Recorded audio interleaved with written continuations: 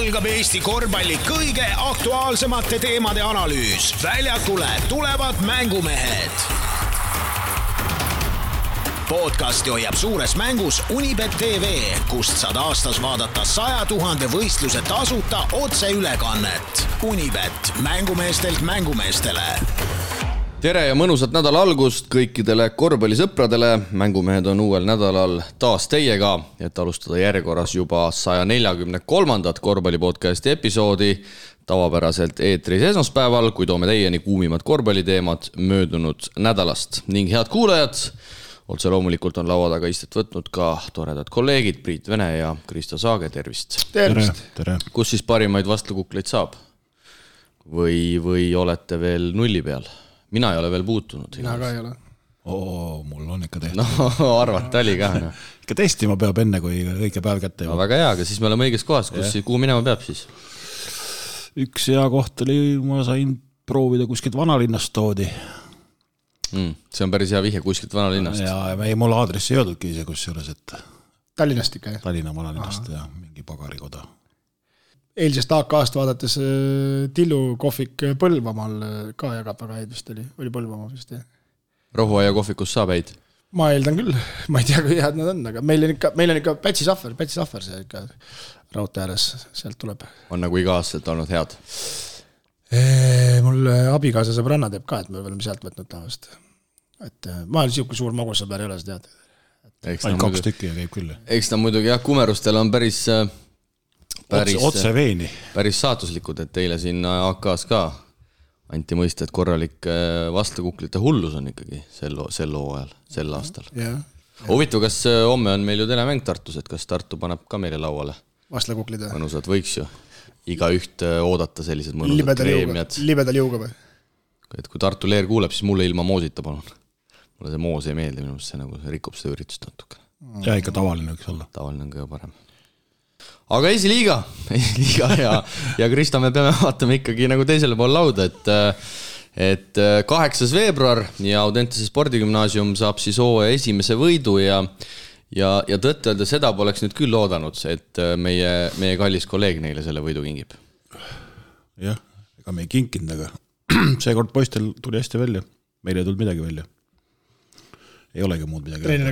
Treeneri kaotus, absoluutselt. 81-72 siis Audentes, olgu öeldud veel kord, saab hooaja esimese võidu ja sellest päevast alates siis esiliigas pole mitte ühtegi kaotuseta meeskonda. Mitu päeva kuival olid? Kas Tallinna Kalev 119 päeva läks üle või vähem? Pigem vist ikkagi läks. Sest, et mis ta on siis 4 kuud, jah, seal üle 120 ikkagi läks see mat kindlasti. No aitas noored välja. Aitas noored välja. Aitasid stiimulit. Kas noored on siis kosunud? Esimese mängu võitsite võõrsil ikkagi väga kindlalt. Kosund on, aga kuidagi näod olid neil väga hirmul ja kõik, mis käest lahti läks sisse. Ja ei, nad olid ikka paremad kui esimene mäng, seda kindlasti. Vaata, see on see, kui võistkonnas siin mehed lähevad ja välismaale pidi minema ja nüüd ei läinud ikkagi. Pead laiali otsas. Ja nüüd sul seal sisekliimaga probleemid, et pead siin Tartu tee peal hakkama, nagu vanasti Allan Torbek tegi, et kui hakkas mängult tagasi sõitma, siis ta ise oli bussijuht, võttis selle mikrofoni ja siis ta rääkis tervet tegi, kui sitad me oleme, et sa pead hakkama autos ka rääkima nendele. Nii tulles kui minnes. Siis vastasid on üksinda. Ja Karud siis, siin muidugi niimoodi provotseerida ei saa, Karud võtavad järjekordse võidu. Aga miks nii väikse? Tammsalu vastu, ehk siis Tehnikaülikooli meeskonna Tuubli vastu 112-91 ja tegelikult poolajaks vist oli mängu küll või? Suures saalis mängisite circa 400 inimest. Ja seal seal siuke kerge veeretamine käis selles mõttes, et aga tublid olid need Tammsalomad ka, aga ega neil seal pingilt jõudu poolt tulemas, sealt meestriga mehi oli vähe, et Välb ja oli veel keegi või? Aga ikka stiimulit olete leidnud või? Või otsite alles? Algus me ei saanud kuidagi vedama, nad isegi olid päris hästi mängus seal, aga siis meie väike järjapõlvlane Aniste seal pani 21 poolajaks ja siis nagu läks omas rütmis edasi.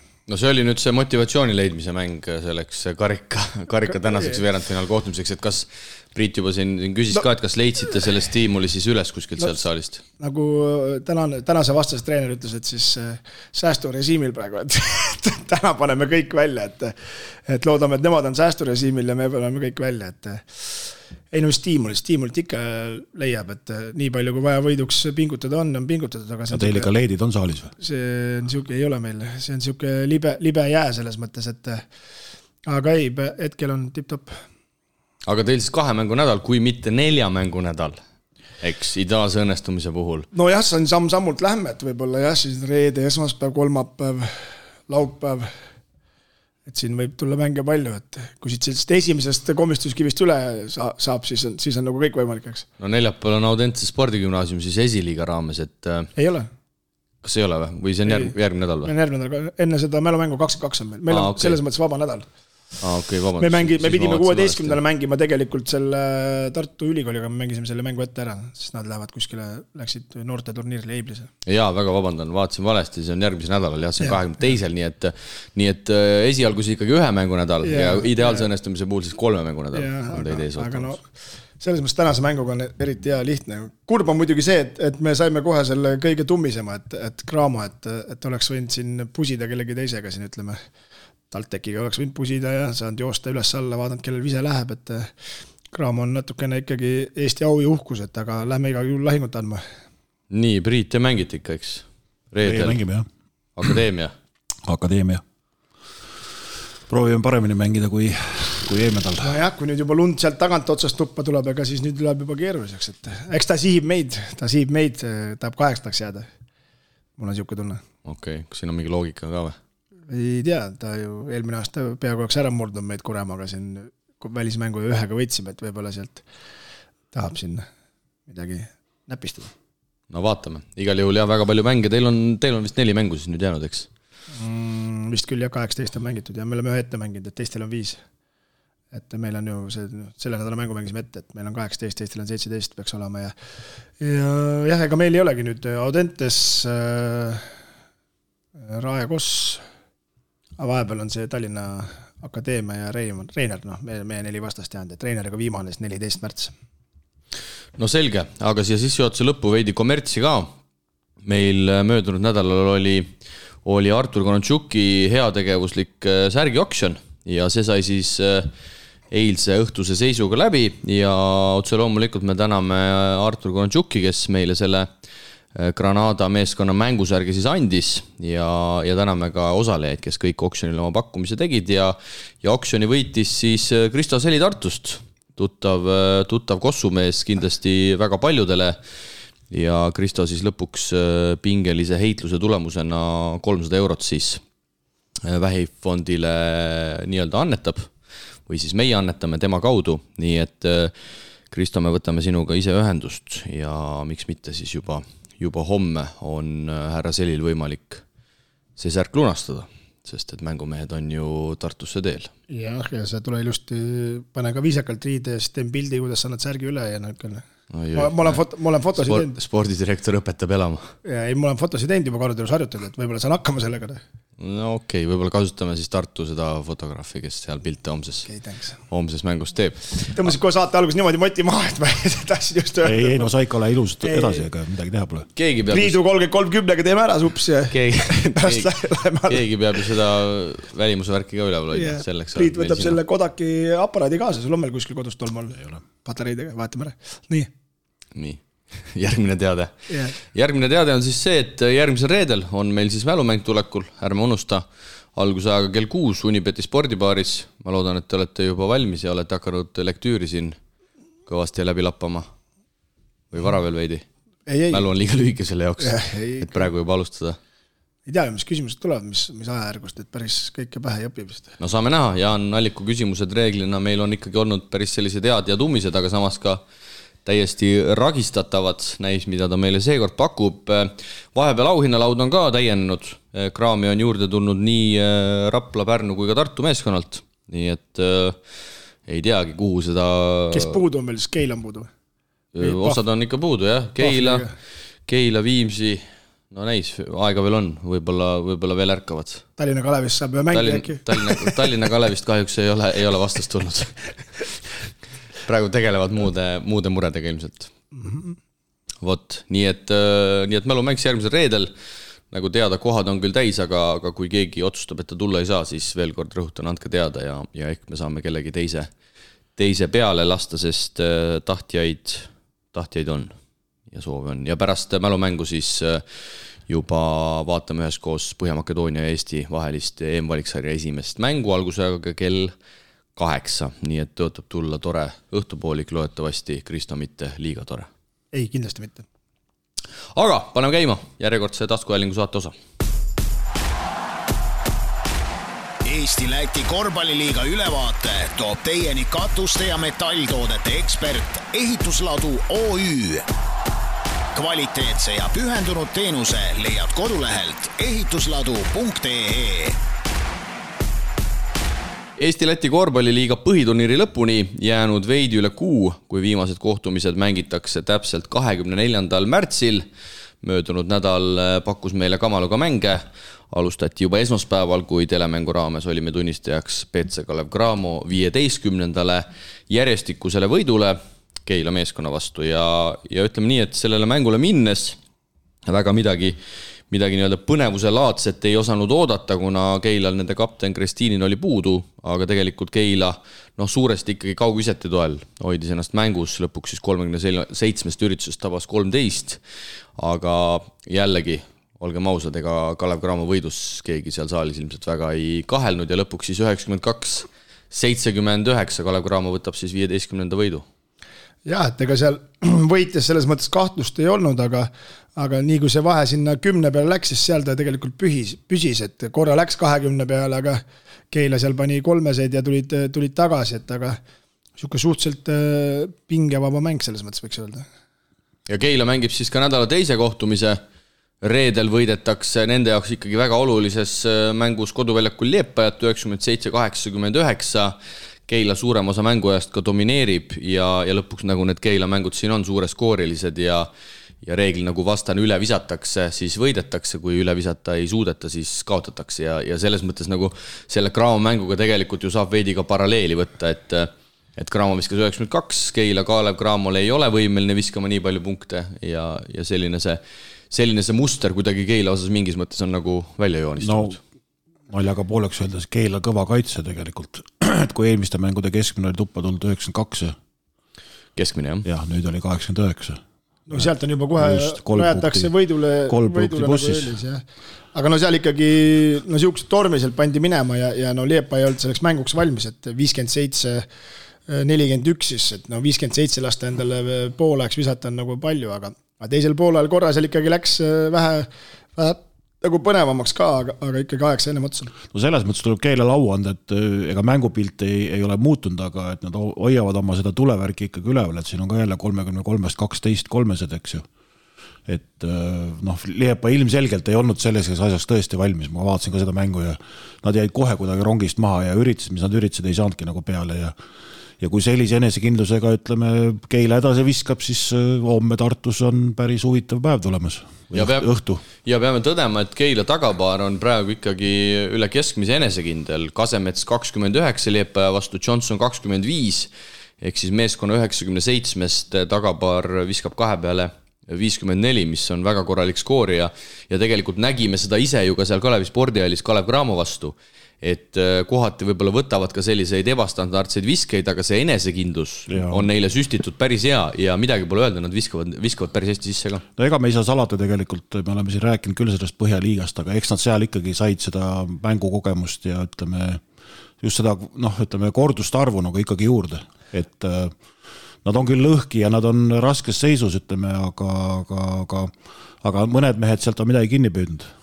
No ja sealt sa saad siuksi mängulisi viskeid, mida sa trennist ei saa, tugevama kaitse vasta ja ikkagi olema ausalt seal Põhjaliigas enamus võistkonnad olid neist nagu suuruselt üle ja tugevuselt on ja, aga seal sa pidid nagu ise nagu parem olema, aga mis selles mängus siin Liepajaga mängus nagu silma jäi oli see, et kui esimene poolek tassis Johnson, siis teine poolek tassis Kasemets, et see oli nagu ka nagu balanssis, nagu, et täiendasid nagu üksteist päris hästi. Johnson natukene võib-olla teisel poolel kadus ära, et tal vist oli pooleks oli 17 juba või? No siin on ka ikkagi veel varu, ütleme, Kaidol ainult 3 punkti tegelikult. Aga kokkuvõttes tuleb ka selles mõttes Keilat ka veel ühe korra veel kiita, et oli see Kalevi mäng, ikkagi teada, et kes on favoriit, eks ju. Ja tihti peale juhtubki see, et tead favoriidi vastu hea mängu ja siis õige vastase vastu nagu käkid ära. aga siin nagu selles mõttes võeti ikkagi maksimum. Võeti maksimum, on täitsa nõus ja tegelikult vaadates üldse seda nädalat, seda 2 mängu, siis arvestades, et Kristiinin ei mänginud kummaski mängus, siis tegelikult tehti ikkagi väga tubli nädal selle koha pealt. Jah, aga no seda me oleme ka rääkinud, et vähemalt, kui mul meenub seal Graamängus ka, et Kristiininiga on see mäng nagu aeglasem, nad ei saa nii kiirelt mängu mängida, et Kristiinin ei jaksa nagu selles mõttes nende Johnsoni ja Kasemetsa tempodega kaasas käia, Melonenko ja Saks, nemad tahavadki joosta, neil pole teist võimalust, nad ei hakka kedagi pukis üle mängima. Ja hetkeseisuga kõik mehed viskavad, vaata Kristiininiga on ikkagi see, et näiteks homseks Tartul kõvasti mõtta, et kui, või Keilal endal samamoodi näiteks, et kui Kristiinin peaks mängima, siis annab ju kohe võimaluse selle inglasele ka, ütleme, noh. Kui Kristiinine mängi, siis ei ole inglasega midagi peale hakata. Ja siis on ainult üks pikk ongi jäänud, noh, selles mõttes, okei, siis peavad kitsingut rohkem kasutama, aga seal põhimõtteliselt inglasse kasutada ei saa. Aga siis kohe, ütleme, liinid nii-öelda võrdsustavad, et siis on samamoodi kõik ümber kaare seisavad. No. Jah, et selles mõttes, et siis see on see koht, et ütleme, ka Kalevi mängus ütleme, et ega Suarez kaitses tegelikult ju hakkama ei saanud, oleme ausad, seal ikkagi neid viskekohti oli päris palju, aga Suarez ise oli sel päeval nagu nii domineeriv rünnakul, et see nagu ei olnud hädana. Aga kui rääkida veel numbritest, siis Keila teeb Leepaja mängus vaid 7 palli kaotust, viskab 22 vaba viskes sisse lausa 21 ja jääb kiirrünnaku punktides peale 21-6, nii et päris mitmes kategoorias Keila ikkagi Leepajat domineeris ja kui Leepajast rääkida ja nii-öelda veidi võib-olla tagasi minna, siis Leepaja meeskonda sarnaselt Raplale tegelikult ka siin vahepeal korralik gripilaine räsis ja kui paljud arvavad, et miks meeskonna kapten Freimanis endiselt puudu on, siis tema polevat siiani sellest nii-öelda aambrist välja tulnud, ehk siis Leepaja olevat palunud Läti alaliidul edasi lükata ka nende karika poolfinaal Riia Selliga, aga Läti alaliit sellele vastu ei tulnud, et jah, Leepaja olevat siin ka täiesti kollektiivselt siruli olnud mingil hetkel ja hetkel siis nii-öelda lakkuvad haavu ja tegelikult Leepaja on siin ikkagi nüüd järjest mitu valusat kaotust saanud ja nende play-off lootused seetõttu on päris nii-öelda suures ohus. Ja nende tabel, mida me oleme siin rääkinud või tabeli seis, ütleme, on oluliselt muutunud ja nende kahjuks nii-öelda, et need mängud, mida nad oleks võinud võib-olla võita tõesti selle haiguste lainega on saanud kõva nätaka. Ütleme jah, siin 2-1 nad kindlasti lootsid Eestis saada, et oleks vaja olnud saada, aga jah, no Pärnu mängis ka ikkagi suure publiku ühes kassiirt, et lõpuks ikkagi 4 võtsid ära. No see ikkagi näitab, et ega see Leepaja ei ole üldse kehva sats, et ikkagi sellepärast nad tabelis niisuguse koha peal olidki. No tuletame meelde ikkagi ka seda, et Leepaja endiselt on mängimas ilma ühegi legionärita ja kui me siin oleme Tehnikaülikooli meeskonnaga nii-öelda paralleeli tõmmanud, siis Tehnikaülikooli meeskonnas on 2 Eesti rahvuskoondise kandidaati, aga Leepaja meeskonnas Läti rahvuskoondisele praegusel hetkel kõige lähemal on võib-olla Kristaps Kilps, aga ta on sealt ikkagi väga-väga kaugel, nii et selles mõttes jällegi natukene sellist reaalset pilti, et mis see Leepaja koosseis endast kujutab. No kui nüüd Keilat hinnata, siis tegelikult reaalsuses üks legionäri koht on ju veel koosseisus vaba, et nagu me teame, 5 legionäri võib, ütleme sellise mõistliku hinna osas koosseisu lubada ja kuna serblane Majstorovic nüüd juba omajagu aega tagasi võistkonnast lahkus, siis tegelikult Keilal enne ülemineku tähtaega on varianti siin kedagi juurde võtta. No ja, eks see ikkagi klubi peab selles mõttes panema endal prioriteedid paika, et kas proovitakse, kunagi muidugi garantiid ei ole, et sa võtad selle uue mehe, et siis midagi nagu see tõstab seda taset, aga kui nad tahavad ikkagi Eestikate play-offiks, Pahv muidugi pärast Leepaja võitu hakkas arvama, et ta veel saab Eesti-Läti liigas ka play-offi, aga selle unistuse ma tal kustutud ruttu ära, ma vaatasin ka need mänge, see on ebareaalne, peaks kõik mängud võitmed. No ta ei arvestanud sellega, et teised ka mängivad. Jah, ta vist arvas ise, et paneb endale võite juurde, teised ei saa midagi. Vahe tuli ju paar päeva hiljem kohe sisse juba. Jah, et selles mõttes, aga jah, Eestikate positsiooni hoidmiseks kindlasti sealt veerandfinaalist edasi pääs oleks Keila jaoks suur nagu saavutus ja siin hetkel ju ikkagi 3. kohal oleva, kes meil on 3, siis Pärnu hetkel, Pärnuga peaks siia kokku minema siis hetke tabeli järgi. No ütleme nii, et Keila on selle stiili esindaja, kes põhijooel, kui need mängud ei ole nagu nii tähtsad, võivad seda üles-alla jooksmist nagu kasutada ja tuleb isegi täitsa hästi välja, aga kui läheb ikkagi skautingu põhiseks ja kohamängudeks, siis eelmise aasta play-off'e meenutame. Tartud nad ju võitsid muidu põhiturniiril, mis play-off'is juhtus. Seal oli kindel 3-0, aga eks siin ongi vaata, et siis peaks võtma korraliku domineeriva pika, kes nagu sobib, aga ega see sobitamisaega ka nüüd väga palju ei ole, et siin peaks nagu selles mõttes tegutsema, et vahet ei ole, 2 nädalat ongi vist 28 veebruar on viimane päev, et siis selleks ajaks peaks mingi otsuse vastu võtma. Aga sellest tabelisisust rääkides siis tõesti Keila play-off rong, sisuliselt võib öelda, et on läinud, et siin peaks mingi korralik ime juhtuma, et Keila sel hooajal Eesti-Läti liiga play-offi jõuaks ja kindlasti see mõjutas ka ikkagi omajagu asja, et päev hiljem siis Pärnu meeskond Liepajat võitis ja hetkeseisuga siis üritame teha enam-vähem puust ja punaseks ka. Keilal on 6 mängu jäänud, 2 neist on näiteks VF ja Prometeiga, mida on ikkagi ülikeeruline võita ja kui Keila isegi võidab ülejäänud 4 mängu, tõusevad nad 13 võidu peale, Pärnu on 12 võidu peale hetkel ja Pärnul on ka 6 mängu jäänud ja Pärnu on omavahel Keilaga plussis. Nii et Pärnule sisuliselt piisaks 1 võidust ja Keila jääks ikkagi nende selja taha ja me ei saa ju ka selles kindlad olla, et Keila need ülejäänud 4 mängu ära võtta. Ja Ogrel juba on 13 võitu. Jah, täpselt, et sealt igal juhul sinnapoole igal juhul teed enam ei ole, et muidugi jälle see Peebu intervjuu on kõik tore ja tegelikult sellist juttu suuresti peabki rääkima, sest et sa ei saa ju öelda fännidele, et ei, me siin oleme loobunud ja nüüd valmistume juba eestikateks, eks. Ei eks selles mõttes ega nii palju ka vale ei olnud, et väike teoreetiline võimalus oli, et eks sa pead sellest 2% ka ajakirjanikuni kinni võtma, kui sa tead, et 98% tõenäosus on, et sa võid oma asjad kokku pakkida, aga ajakirjaniku sa ikka pead ju mingid eufoori tekitama, et sellega ta sai hakkama. Olek oli muidugi selline, et nagu 50-50. Ja 50 oli. Ei, pigem juba 60-40, 60-50, et aga ei. Aga siin tegelikult ega iga mäng on tähtis, ega neile ju 2 mängu vähem pidanud Rapla hingab ka kuklasse, et seal nad võivad ka veel vahetada kohtina.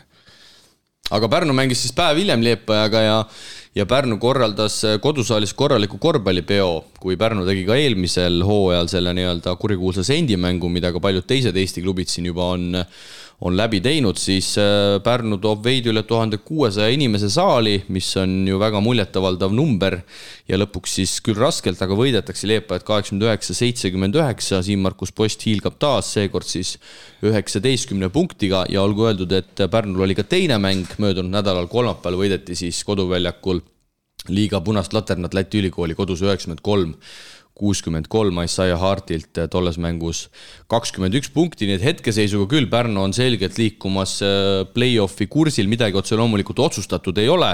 Ma ütleks, et TalTech ja Liepaja on ka veel seal võitluses sees, aga kui Pärnu jätkab samamoodi mängimist, siis ma usun, et selle 7.-8. koha nad võivad seal play-offi jaoks ära võtta küll. Ja hetkel pigem hoiavad, sest et vaata Liepaja ka siin andis natukene liiga suure kõrre ära, et eks nad TalTechiga peavad selle ära jagama. Minu enda arvamus on selline ja muidugi positiivne, et siis 3. võistkond ka sekkub 8 hulka, et muidu oleks liiga nukkeralt, kui Tartu ja Graamo oleks sinna jäänud. Aga mängu vaadates siis hetkel tundub, et Pärnu poolelt, et Kullamäe on hakanud nagu paremini tunnetama võistkonda, et väga võrdselt mängitakse ja see toob nagu edu hetkel, et kõige rohkem mängis Valge mängis 34 minutit, aga ülejäänud mees 25 minutit oli Isaiah Hart siis kõige rohkem minutit. Ja selgelt nagu eelmises saates sai ka räägitud, see Posti tulek on selle kaardimaja vähemalt minu silme läbi ikkagi korralikult kokku pannud ja tegelikult meil on tulnud ka üks kuulaja küsimus ja see puudutab nii Keilat kui Pärnut ja piltlikult seetõttu me nendest meeskondadest täna jutu järgi ka alustasime ja küsib siis Sander, tervist Mängumehed, mind häirib see, et a la Pärnu ja Keila võtavad mängijaid endal ainult ühest agentuurist, sulgudes Prime Athlete. Seal enamasti kas Läti või Eesti mängijad ja mõni üksik ala ameeriklane või keegi kuskilt Serbiast. Kas neil klubidel pole tõesti kontakte peale selle agentuuri? Veidi kurb, kui ainult ühe agendi mängijad tulevad sulle postkasti ja muud sul pole ja pead neid valima. Aga parim Kossu podcast for sure Eestis, ajame Eestis ikka ühte Kossu asja, keep going või praegalt. Best regards, Sander Sinivee. Selline väga moodsalt kirjutatud kiri, ma esiteks väga moodsalt lõpp ja praegast oleks peab panema. Puhas viga ikkagi. Ja, aga kui sina mõtled uusi sõnu välja, siis miks Sander ei võiks uusi sõnu välja mõelda? Mul on mingi konkurent tulnud. Praegalt, mis seal vahet on, kääna kuidas tahad. Iga üks omas mahlas, aga ütle siis Kristo, kui häirib, kui meest häirib. Ei, ma saan aru et ma ei tea sellest agentuuris midagi ja Prime Athlete'ist ma ei tea ammugi. Aga kuidas sa siis sinna karvudesse neid mängijaid värvanud oled? Helistasin. Et selles mõttes, et tahad, nagu meil Lääne-Virumaal oli 15 aastat kombeks, et tule teeme ägedat asja ja remondime su ära. Aga päriselt, kui nüüd vaadata Pärnu võistkonda, siis hollandlane ka siis sealt või? Et siin kirjutas Serbia ameeriklast, aga seal on ju lendav hollandlane ka ju. Ei, Sandril peaks vist õigus olema, kõik mängijad peaks olema küll minu meelest ühest agentuurist ja samamoodi sama kehtib vist ka Keila kohta, et selles suhtes see taustainfo peaks olema Sandril küll minu hinnangul õige. No teistpidi võttes siiamaani, kuni Rannula neid valis, ma ei tea, kas siis ka võeti ühest agenturist, vaat see on jälle järgmine küsimus, eks? Ei usu.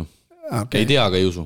Okei, et siis lihtsalt ongi see ongi selle asja nagu asi, et mõned on nagu rohkem kodus oskavad, Peep ja Kullamäe tõenäoliselt ei oska kuskilt majalt otsida, vaid võtavad ühe kindla mehe pealt ja see on selle, kelle oma see on selle Raivise. Lätlase, jah. Ja Raivise, Raivis on ju siin eluaeg ringi lastud, ma olen juba pea 20 aastat siin Eesti-Läti liigas, siin Eesti mängijaid ka üritanud võtta ja nagu selles mõttes tuttav Tšooma, et võib-olla kõige lihtsam minna, et võib-olla ei oska nagu majalt küsida.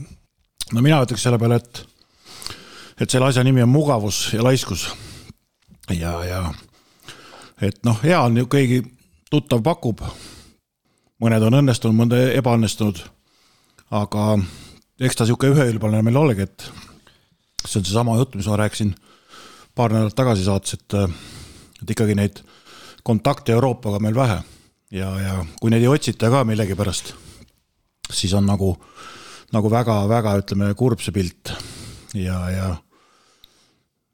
eriti ütleme Pärnu puhul näiteks see kindlalt torkab silma, et nii on ja Keila ka ja sul oli õigus, et kus see Peep ikka neid teab, et ega ta Eiblist ei hakka neid võtma, et see ongi tema kontaktid edasi. Ja et nagu Peebul ma saan aru, et teist aastat liigas võib-olla tal pole neid kontakte, et ma ei oska öelda palju selle Evartil selle 2 aastaga sealt Viimsist tuld on, aga minu jaoks tekib nagu küsimus, et kas huvitav omavahel nagu treenerid näiteks ei suhtle selles mõttes, et nagu helistaks Rannule küsiks abi, et ta nagu selles ma arvan päris kärbes nagu, et või Annu. No ma arvan ka, et Rannulale on ju neid kõvasti pakutud, et anna siis mõni edasi või küsida ma käest, et kas sul on kedagi infot liigub või.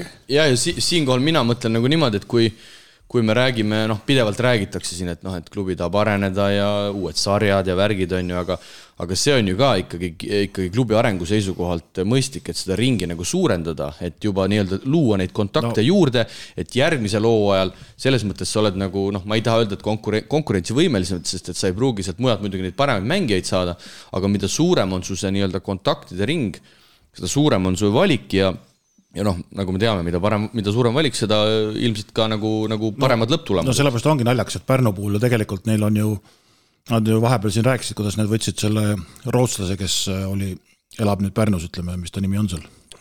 Kälman äkki, kui ma eksi.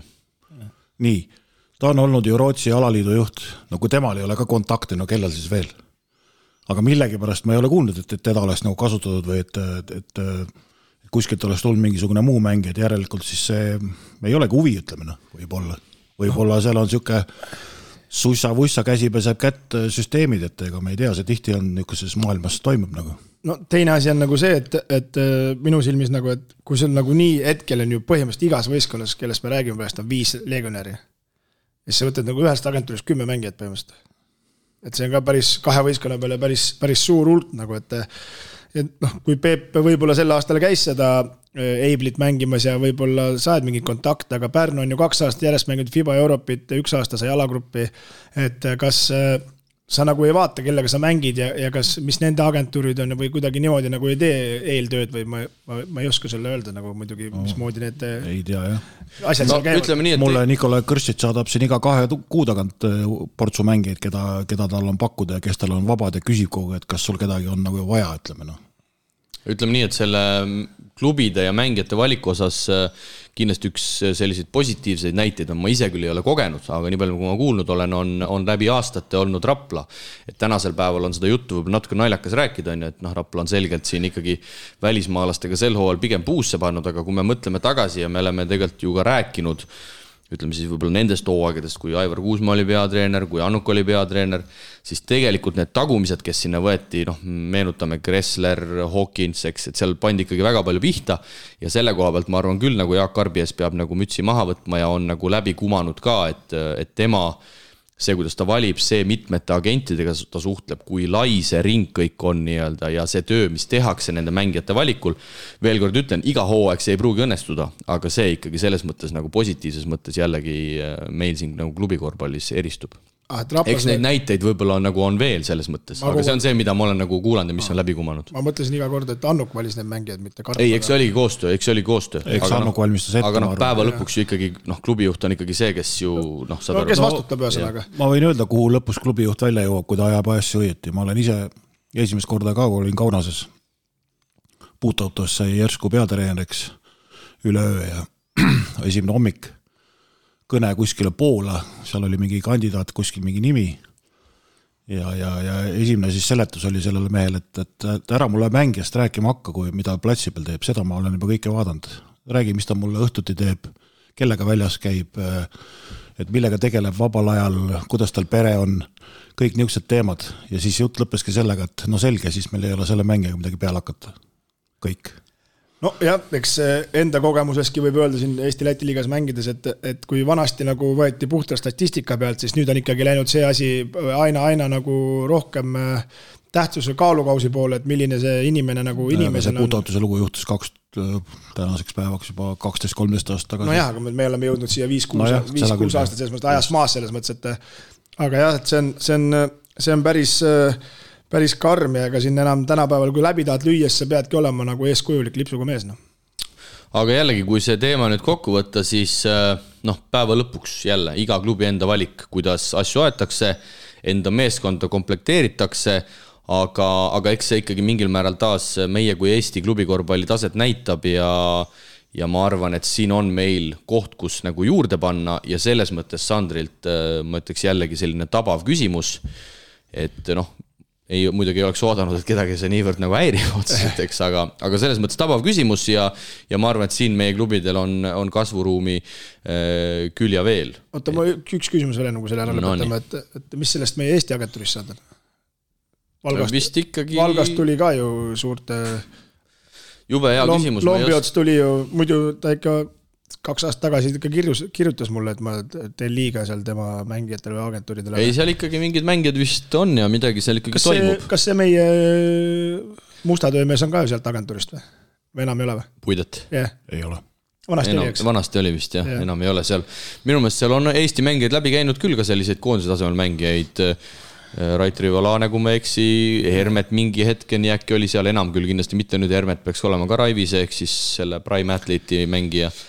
Aga eks ta ikkagi toimetab. Ja, eks see kokkuvõttes on samamoodi nagu klubidega, et sa vaatad nende agentuuridega, et sa vaatad selle pikaajalusest tausta ja siis selle järgi saad ju otsused vastu võtta, et eks see on karm business, sellest raha tahavad kõik teha ja maagil öeldes sitta suure raha eest maha müüa, et eks sa pead ise olema nagu pädev.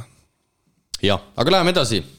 Tartu 2 mängu võtame ette möödunud nädalast, Tartule samuti 2 võitu, kõigepealt teisipäeval võõrsil Valmierale 69-61 ja seejärel sarnaselt Pärnule võidab ka Tartu eelmise nädala Läti ülikooli 30 punktiga, küll võõrsil 98-68 ja võib-olla alustuseks oleks paslik ära mainida, et Valmier on uus peatreener ja Tartu sai siis ilmselt juba teisipäeval vana sõbraga kokku teisipäevases mängus.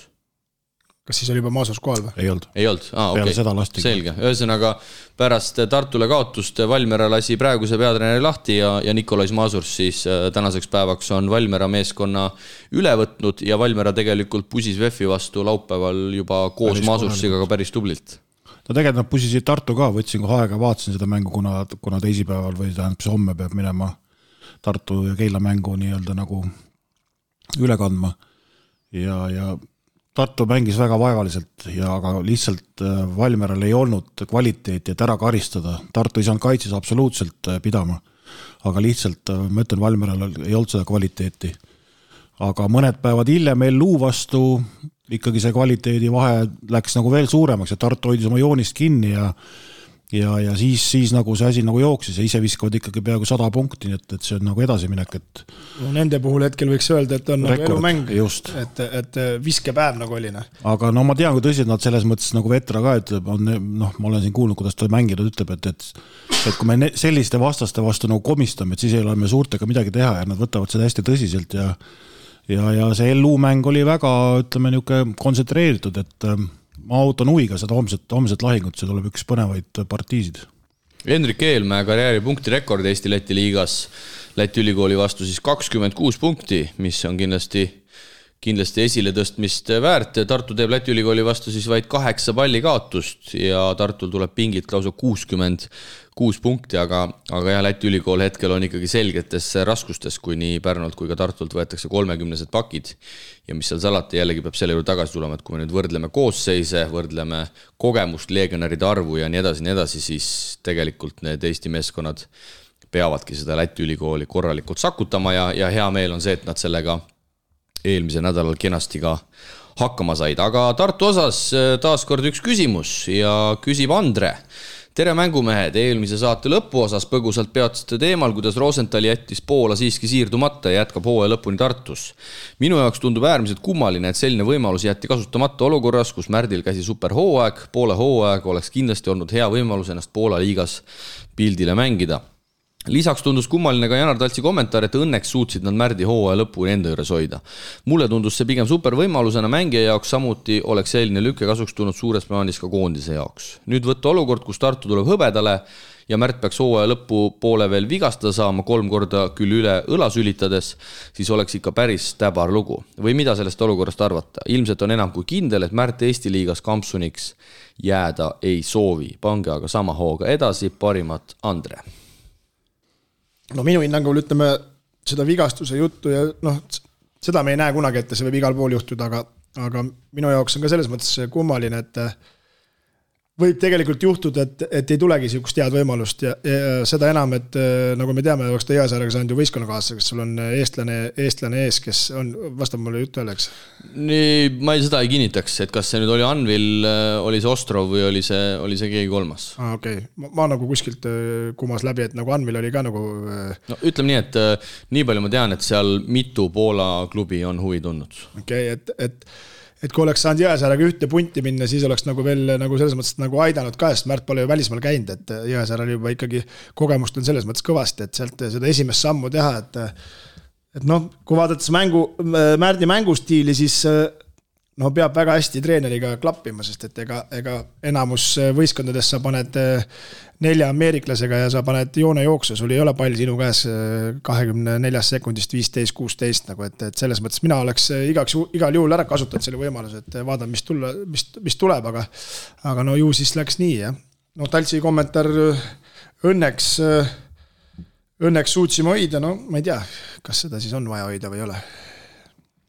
No arvestades, et mida nad on nagu plaaninud selleks hooajaks, et Eesti meeste tiitel võita, eks ju, siis ta ei tahtnud järelikult kedagi ära anda, kes ütleme nagu võistkonnas treenerile sobib, ma arvan. Et tegi kõik selleks, et ta ikkagi jääks, et saaks nagu kevadeni selle asja või hooaja lõpuni ära teha ja siis vaadata, kuhu me välja jõudsime. Muidu on nii, et pärast tuleb mingisugune aga või ehku jääb üles, et järelikult üritati seda nagu vältida ja Tartu selles mõttes on tubli olnud, et on isegi tugevdanud oma liine, et on nagu vaeva näinud. Ja Tartu seisukohalt ma ütleks ka, oli see kindlasti ülioluline, et ta ei läheks, kuna kogu mäng on sel hooajal ju Märdi ümber keerelnud ja jällegi siin tuleb see klubi korvpalli ja Eesti korvpalli väike selline vastuolu, eks, et mis poolt sa nagu vaatad, et sa tahad nagu Eesti korvpallile head, eks mingis mõttes ju see olekski, kui Märt läheks nüüd välismaale. Samas jällegi sa mõtled nagu oma klubi vaatevinklist, et ma olen 2 hooaega järjest saanud finaalis Barankad, see hooaeg kõigepealt tahaks finaali jõuda, siis ei tahaks Barankasid saada, on ju. Kui ma nüüd Märdi ära lasen, kes on olnud A ja O selles võistkonnas, sorry, aga Tartu oleks ikkagi siruli. No treener oleks ka ütelnud, et millega me siis tegeleme, et jah, siuke maitse asi. No ta on siuke raske hetk, et vaatad ühelt poolt, saad aru, et oleks pidanud tegema nii, vaatad teiselt poolt, saad aru, et oleks pidanud tegema Tartu puhul igal juhul hea käik, aga ma ütlen Märdi enda karjääri peale mõeldes, kas temast saab järgmine Rain Veedemann, et Tartus tahtis minna. Ja, aga ta on ju ka siin agentuuri vahetanud ja läinud uude agentuuri, et eks need ole talle siis otsinud ja ma arvan, kui nad praegu leidsid talle nagu koha, et kui Märt teeb nüüd selle hooaja täiega niimoodi ära, nagu ta praegu on teinud, siis ma arvan, et see väljamineku variant peaks olema päris... Jätkuvalt laualuua, kui juba 3 Poola klubi tahtis, et... Ja ega me ei tea ju selles mõttes täit tausta, eks me oleme midagi siin kuulnud ja saame vaid spekuleerida. No kuuldavasti Märdi töötasu ikkagi tõusis vastukaaluks sellele, et ta Poola ei läinud. No jah, me ei tea ju palju Poolast pakuti ka näiteks. Just, aga isiklikult jällegi Kossu-fänni seisukohalt mina oleks absoluutselt tahtnud näha, kuidas ta Poola liigas hakkama saab ja toimetab, et selles mõttes on küll nagu natukene kurb, et palju meile nendele eestlastele ikka siin neid pakkumisi tuleb, nagu me teame, eks Taavi Jurkatam sai võimaluse hooaja alguses kohe, sisust vist isegi enne hooaja algus sinna Balkanisse minna, Bulgaaria liiga klubisse. Okei, kui me praegu vaatame seda niimoodi, et Lips ja Harris said sealt nii-öelda kinga, kuna tuli uus treener, nendega ei arvestatud, tahtis oma agentuuri mängijaid võtta. Siis niimoodi tagantjärgi tark olles võiks öelda, et õigesti tegi, et ei läinud, on ju. Aga samas jällegi nii vähe tuleb neid kutseid ikkagi eestlastele normaalsetesse, vähegi normaalsetesse liigadesse, et selles mõttes nagu... No ja arvestades seda, et tagasi tee on alati olemas, et see asi on ikka praegast ikkagi piltlikult öeldes, ütleme, kui me räägime siin siukest mängijast nagu Rosenthal, Jurkatam, siis Eesti klubid kõik tahavad, et sul ei ole, selles mõttes ei ole nagu muret, et kui sa sealt kinga saad, et seal ei ole võimalik tagasi tulla, et sammu tagasi on alati lihtne teha.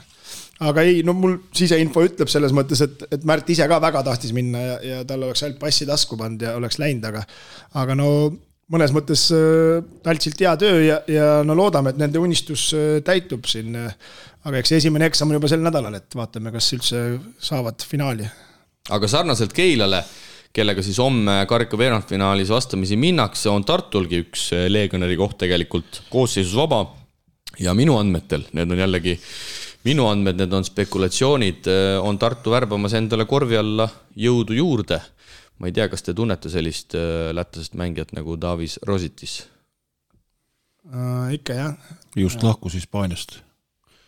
7 hooaega siis Hispaania tugevuselt teises liigas ehk siis esiliigas mänginud mees ja eelmisel hooajal kusjuures kuulus sellesse Valencia meeskonda, kes lunastas siis pääsu kõrgliigasse 16 minutiga Valencia särgis 5,8 punkti 3 lauapalli ja nagu ma ütlesin, 7 hooaega järjest pallinud siis Hispaania esiliigas, nagu me teame, väga korraliku liigatasemel ja keskmängijal vanus siis 33 eluaastat, nii et tegu ikkagi kogenud. Kas ta tuli Valmerast või? Valmera mees, jah. Valmera mees, jah. Aga kokkuvõttes jällegi, kui eesmärk on tulla meistriks, siis ma ei tea, kas nende lätlastega nagu tuleb, aga see Malmanis ja Mensis annavad 2 peale kokku pool, ja nüüd võtavad 1 juurde, saavad 3 peale 1 mehe kokku äkki või? Vaatame, mis masti see Roositis on, aga... hetkel midagi 100% ma väita ei taha, et ta nüüd homne päev tuleb, aga nii palju ma Läti poolt uurisin, et tegu pidi olema väga, kuidas öelda, intelligentse mängijaga ja kusjuures selline huvitav fakt ka, et osales viimastel Läti valimistel, nii et selline mees. Okay. Et selline Tanel Teini moodi natukene, aga mängib ikkagi veel edasi. Jah, aga ikkagi jõuame jälle selle esimese küsimuse juurde, et agentuuridega, aga Tartu ka ei ole nagu täppi pand, et ei tea, mis agentuuri mehed need on. Vot seda ma ei oska öelda, kelle mees Rositis on kusjuures minu meelest selles samas agentuuris, kus Rosenthal on. Ma üks päev neid mängijaid seal lappasin ja ütleme ausalt, seal on väga paljud Läti mängijad ja minu meelest see Rositis oli ka kusjuures selles samas, aga sina vist, Kristo, mainisid eelmises saates, et Mensis pidavad topile minema. Mitte kindlasti, aga kerge puhastus jah, et ei pidanud koondise pausile minema, koondisesse minema nagu appi Inglismaa koondisele, et tuleb mingi kerge puhastus, et selles mõttes, et ta kindlasti... Aga see pikka mängupausi ei tee jah, et see ongi see koondise pausi, aga teevad ära see, mis on see õlitamine, ütleme nii, et mingi väike mure on, et ta ju mängib hetkel ka vaata, et oleks vaja nagu ära teha aga ma ütlen, eks neile oleks vaja ja see on praegust... Kui me vaatasime Põhja-Euroopa liiga mängu, siis Mensis ei suuda perimeetril kaitsta, Malmanis suuda korvi all kaitse, nüüd oleks mingid enda vaja, kes kuskilgi suudaks enam vähem seista. Ja ma usun, et teades Tartu suuri ambitsioone, kultuuripealinn, tahame meistriks tulla edasi, ma siiralt usun, et see 5 legionäri koht kindlasti kasutatakse ära, et seda ei jäeta niisama ripakile, et saaks hooaja lõpus jälle mõelda, et aga äkki oleks pidanud ikkagi sinna kellegi võtma, et kui vähegi, ma arvan, Tartu rahakott kannatab seda teha, siis sinna mängija ka võetakse ja olgu see veel kord öeldud, 28 veebruar ülemineku tähtaeg ja kas oli 13. märtsini vist saab veel ühe lisamängija Eesti-Läti liigas juurde panna. Vähemalt viimastel hooaegadel siin on olnud, ma usun, et seda ei ole muudetud. No jah, siin ütleme tabelit ka vaadates, siis eks nende jaoks on ka ikkagi tähtis see 4. koht ära võtta, et see oleks ka nagu selles mõttes nagu magus. Aga sel hooajal siis Rositis Oviedo meeskonnas Hispaania esiliigas 12 minutit, 4 punkti, 2,6 lauapalli, ilmselgelt statistika järgi vaadates eemalt see mees ohtlik ei ole, ehk siis tegu on puhta keskmängiga 2-13 pikkust ja saame siis näha, kas temaga lepinguni jõutakse või mitte, hetkel me räägime ikkagi selles mõttes lepingu läbirääkimistest ja spekulatsioonidest. Uuel nädalal oleme targemad, käime Tartus ära, võib-olla korra, võib-olla 2. Et siin tuleb kogu aeg ennast ikkagi parandada, et midagi ametlikku ei tohi öelda, vaata siis jälle saadakse pahaseks, et midagi räägid ametlikus vormis ja tegelikult ikkagi ei ole, et siis on nagu suitsu seal tuld. Tihtipeale paha tuju, aga läheme teiste Eesti klubidega edasi ja räägime Tallinna Kalevist. Lühidalt siiski, aga räägime. Kolmapäeval siis ütlen ausalt, ootused üsna suured Tallinna Kalevi osas. Mindi Tehnikaülikooli meeskonnale külla ja Tehnikaülikoolil siis puudu Metsalu Pehka Kütis. Tallinna Kalevil kogu sats täis rivistuses.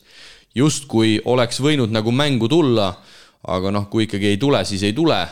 TalTech võidab selle mängu, ma ütleks, ülikindlalt 105-74 ja sisuliselt ikkagi esimese veerandaja, kui TalTechi lasti 32 silma visata, sai see mäng läbi, Kasper Suurek 23, sai seal kõvasti ullata Patrik Saal, tegi ka vist Eesti-Läti liiga karjääripunkti rekordi 21 punkti siis temalt, TalTech annab 23 resultatiivset söötu, 3-30-14, Kalev patustab 20 palli kaotusega ja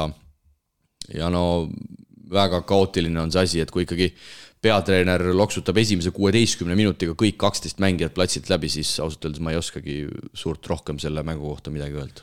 Vaat see on, tuleb ebakindlus peale, et üks ei saa, teine ei saa, aga lõpuks ei saa mitte keegi, aga kui ma seda mängu vaatasin, siis ma tabasin ennast nagu mõttelt, et ehtne õppematerjal Viimsilena, et me ju alles hiljuti käisime kommenteerimas Viimsi ja Tallinna Kalevi mängu ja seal ka ütlesime pärast, et nagu survet nagu ei pandud peale Tallinna Kalevile, lasti teha, mis nad tahtsid, siis TalTech pani surve peale ja ei olnud vahet, et seal mõned mehed puudu olid, lõpuks ikkagi kägistati täielikult ära. Ja ma arvan, et Viimsi kasuks, kui nüüd siin mitu nädalat tagasi minna, kahjuks rääkis ikkagi see, et seda Bailey Hartit ei tuntud, et eelmisel nädala mängud näitasid ka ära, et see on selline täiesti regulaarne Tallinna Kalevi järjekordne ameeriklane, et seal ei ole tegelikult mitte midagi erilist peidus. Sellega ma olen jällegi nõus, aga see teine hüppemasin, kohe ütlen sulle nime ka. Lilli? Ei, mitte Lilli, see Lilli on uus poiss, kes on terve hooaja olnud. Muur või? Ja Muur, seda ju tunti ja Keedust tunti, aga nendel lasti ka teha seda, mis tahavad, et see nüüd üks mees ei tohiks nagu mängu ära muuta, et selles mõttes ikkagi... Ei, seda küll, aga me ei saa ka sellest mööda vaadata, et tema ju lõi neid olukordi ikkagi suuresti nendele teistele meestele, ta pani Muurile üles, ta andis Keedusele välja 3, et selles mõttes temast ma ütleks, et see asi ikkagi hakkas tolles mängus nagu pihta, aga ei, jah, selles mõttes ma olen ka sinuga nõus, et see ei olnud kindlasti ainus asi, mis Kalevile selle võidu tõi. Jah, aga Tallinna Kalev lasi 2,5 siis sel nädal endale visata, et uus konkurent Keilel tuld, et paljud ameeriklastega pärast ka intervjuus Kalle Klandorf ütles, et ega neile seda kaitset ei õpeta, et isegi hästi peelelt ütles, et mõni on nii rumal, et ta isegi ei nooguta vasta, mõni vähemalt noogutab, aru ikka ei saa, et selles mõttes nagu ja Brandrei Rossil viimane mäng oli olnud. Ja eile siis Kalev kaotab koduväljakul Ogrele 51 pealtvaate ees 12 punktiga 88-100, Ogre meeskonna 38-18, Läti meeskonnad annab kokku 32 resultatiivset söötu ja ühtle siis sealt intervjuust Kalle Klandorfiga kumas ka läbi, et kuningas Brandrei Ross siis on liigast lahkumas ja liiga lahkub siis kodumaale Ameerikasse ja sain ka aru sealt, et Kalev otsib, vähemalt siis treeningu eesmärkidel otsib lisavõistkonda. Päris huvitav, et treeningu eesmärkidel, milleks nad treenivad? Järgmise hooajaks? Ei, Kalle ju ütles, et keegi ei taha nendega play-offis kokku minna. Sinna praegu kogu see aur lähebki. Jah, play-offi nad pääsevad, kõik 8 satsi Eestis saavad Estikate veerandfinaali. Kalev küll ei taha mängida teise Kalevi ehk siis Kraamoga, aga hetkeseisuga vaadates, kuidas nad ikkagi esinevad, siis ega neil... Saab olema suur üllatus.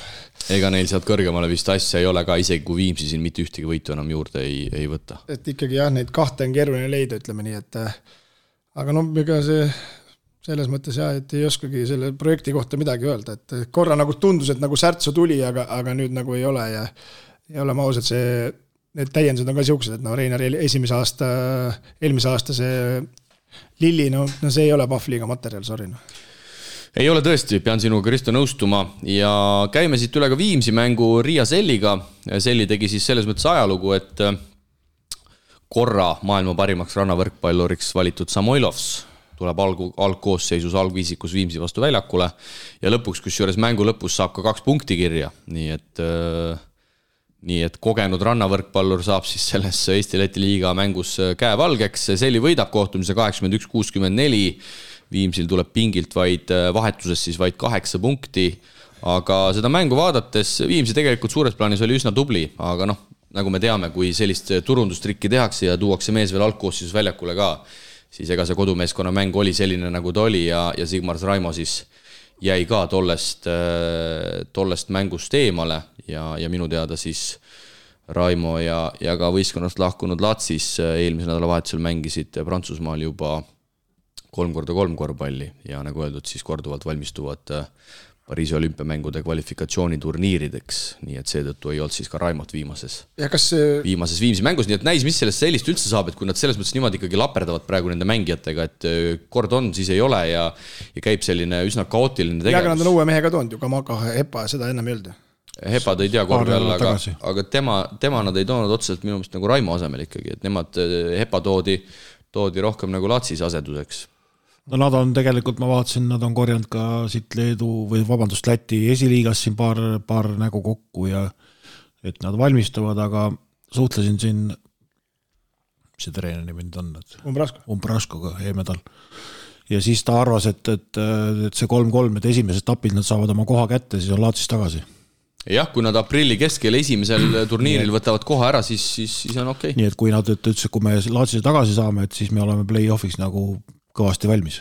Ja, aga see siis eeldatavalt on juba Läti liiga play-off. Enne juhtumat. Ja see on Läti liiga play-off sellisel juhul, aga lihtsalt veidi tausta teades, siis ma arvan, et Lätil on väga head võimalused, seal esimesel olümpiakvalifikatsiooniturniiril on 8 satsi, 2 4 alagruppi. Lätil on esiteks juba, ma vaatasin väga selline kerge alagrupp, ehk siis seal on tegelikult ikkagi üsna suur tõenäosus, et nad sealt esimeselt kvalifikatsiooniturniirilt võivad juba olümpiapääsme ära võtta, aga muidugi kunagi ei tea, sest vaid 1 sats ainult selle turniiri võitja saab siis edasi ja nagu me teame, ühest mängust võib igasuguseid asju juhtuda. Rapla mäng lükkus edasi siis Ogrega, viiruste laine käis üle ja Rapla mängib Ogrega siis koondise pausil 21. veebruaril. Ja ma arvan, et siinkohal esimese rubriigi lõpetuseks tuleme siis karika juurde. Karika nädal, ma arvan, et kuna me ise seda oleme siin ka rääkinud saates, et võiks reformida, see tehti lõpuks ära, me mängime karikat sama nädalal, kui mängitakse nii-öelda suurtes Euroopa liigades, siis ma arvan, et kõik võiksid oma panus anda, nii meie, alaliit, klubid, et see nädal oleks äge, et see fookus läheks kõvasti sellele karikale ja et see hakkaks mingis mõttes järgnevatel aastatel ka oma elu elama. Ja täna siis esimesed veerandfinaalid, Karud versus Graamo ja Viimsi versus Rapla ja Viimsi Rapla siis, olgu öeldud, telemängu raames ka toimub, nähtaval ka Inspiras, Kristot küll täna ei ole, Kristo läheb oma elu elama sinna Rakvere spordihalli, aga esimene mäng siis täna ka teles ja Karude Graamo mängu näeb siis Delfis ja kuna meil selline interaktiivne saade, Kristo, on, siis üks kuulaja on meile ka kirjutanud, et tere, kas täna selle Karud versus Graamo mängul saab pileteid koha pealt või saab ka internetist osta või on mäng juba välja müüdud, ei leia kuskilt infot, äkki oskate aidata? Koha pealt, jah. Ja ei saagi enne osta? No meil ei ole ju mingi piletitaskutega kellegiga ju mingid diile nagu, et koha pealt ja 19 aastased tasuta ja siis 5 euri on siis täiskasvanul. Klubijuht helistab praegu. Ja klubijuht ei saa ikka aru, mis kell seda kurikuulsat saadet midagi väga tähtsat on praegu, kas Graamo jättis tulemata äkki? Võid käes või? Ei tea, kas mingid motivatsiooni võtame selle nädala nii kokku, et see on nüüd päris huvitav nagu näha, et palju siis klubid nagu väärtustavad seda asja, et mulle nagu meeldis see laupäeval jällegi Pärnu tegi oma actioni ära, eks ju, uus rekord, pealtvaatajad mõttes ma mõtlen, tehti kõva asi, oli korralik mäng, et kas nüüd on jaksu siis seda teha ka nagu uuesti, ütleme, et kutsuda inimesed nagu saali, et seda vaadata, aga siuke, ma arvan, finaalid ja poolfinaalid nagu ei ole küsimust, et pigem on siin veerandfinaalides, kuidas see nagu läheb, aga vaatame, kas klubid nagu vaeva näevad, et inimesed kohale tuua. Meie väikeses Eestis vist siukest varianti ei ole võimalik teha nagu tegelikult päris maailmast, aga nõuvad sõida ühes kohast teis, et oleks see nagu ühes kohas, aga siis see on jällegi palju kulukam, eks? Keegi peab selle ära korraldama, et...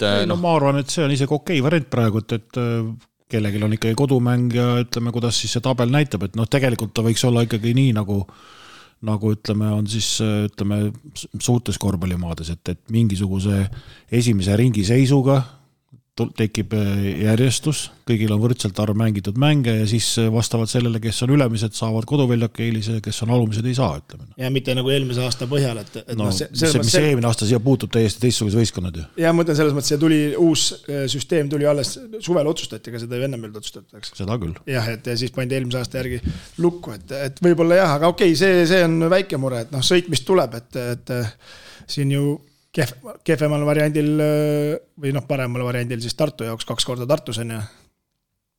Jah, et väikeste sammudega liigume, et mõtlen, et tore, et see asi selles mõttes ikkagi ära reformiti. Just.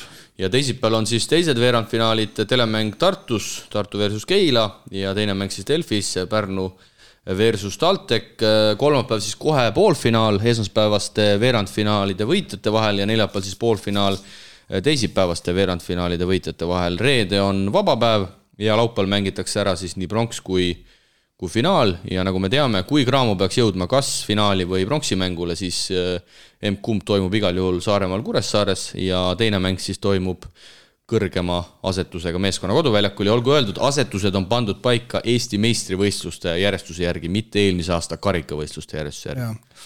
Oota, pronks oli mis päeval? Samal päeval, aga mängitakse varem juhul. Ehk siis a la pronks kell 3, finaal kell 5 või siis pronks kell 4, finaal kell 6, et see ei ole, kellaajad ei ole vist veel täpselt paigas. Okei, ja mõlemad on teles või üks on teleselt? Finaal on teles, pronks on Delfis.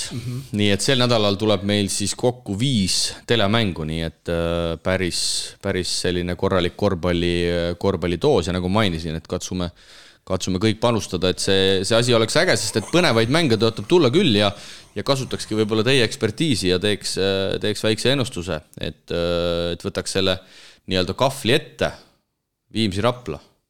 Rapla ikkagi selgelt haavatud, Toomits minu andmetel osalemas ei ole, Rapla andis ise sotsiaalmeedias teada, et Toomits peaks olema paar nädalat kindlasti väljas, lisaks haigustelaine on meeskonnast üle käinud, Viimsil ka omad mured, Rikberg põlvevigastuse tõttu ei mängi, kellele eelise täna annate?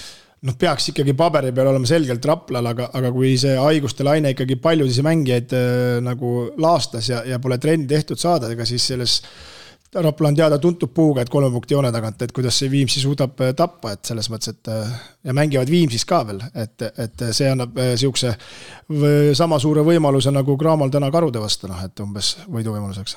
Ja Viimsil on siis 10 järjestikust kaotust hetkel. Kas see Priit täna murtakse ära? No päris korralik šanss on tegelikult. No just, et väga palju paremat võimalust tegelikult kui ei tunda olevat. Toomits ei mängi ja vaatame, mismoodi tegi siis uus mees Selli vastu, ütleme oma numbrid, ma küll mängu ei vaadanud, siis Kas uus mees saab mängida üldse?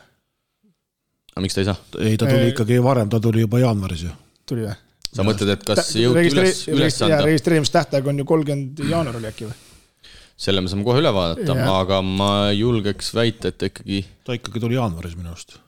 Ikkagi saab mängida. No ikka enne minu sünnipäev tuli, jah. Nii, Viimsi koosseis.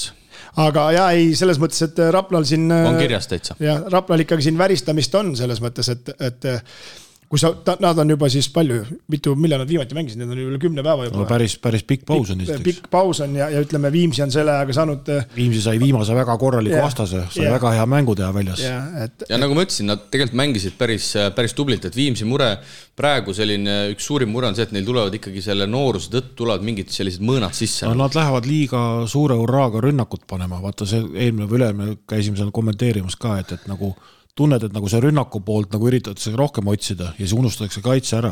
No seal, kui kolmik õnnestub, Suurorg, Vaaks ja Uuspoiss ja sealt sekundeerub veel Kuusma, siis on kõik võimalik.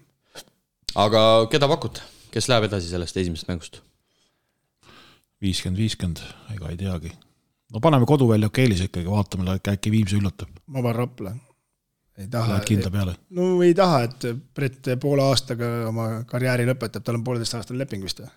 Et võib-olla järgmine aasta on töötaja. Äkki Jüri teeb uue satsi, siis on tal koht olemas. No Karud Graamo, ei taha küll kedagi haavata, aga küsin siis niimoodi, et kui soliidsena suudab Kadrina meeskond selle seisu täna hoida, et oleme nüüd päris realistid, et Karud selle mängu võidaksid, midagi väga suurt ja imelist peab täna seal Rakvere spordialis juhtuma, aga mis võiks olla selline, muidugi Kristal on keeruline rääkida, kus sa lähed sellise spordirektorina sellise suhtumisega mängule vastu, et kui suurelt me kaotame, aga ma panen oma vana selles plaadi, et samamoodi nagu Tarvaga jõudsime esiliigast meistriliigasse ja läksin Pahvliigat mängima, ma ütlesin Arno Lipassarele ka, et kaotusele on vahe, et kas sa kaotad 20-30-ga võideldes või sa lased endast lihtsalt üle rollida, et meie sõnum on täna lihtne lihtsalt, et võitleme nii palju, kui oskame, tabloole pole vaja vaadata, et nii või naa see mäng 40 minutit lõpeb, kas seal on vahe 20, 60, 100 või võidad 5-ga, et seal ei ole vahet, et annad endast maksimumi ja siis lihtsalt ongi, et reaalsus on ikkagi, kui see Eesti-Läti Pahvliiga esimese võistkonna võtad vastu ja siis me oleme siin rääkinud ka, et see kolossaalne vahe nüüd tegelikult. Aga kui nad natukenegi pakuvad, siis me tahaks igatahes lõbusat korvpalli mängida.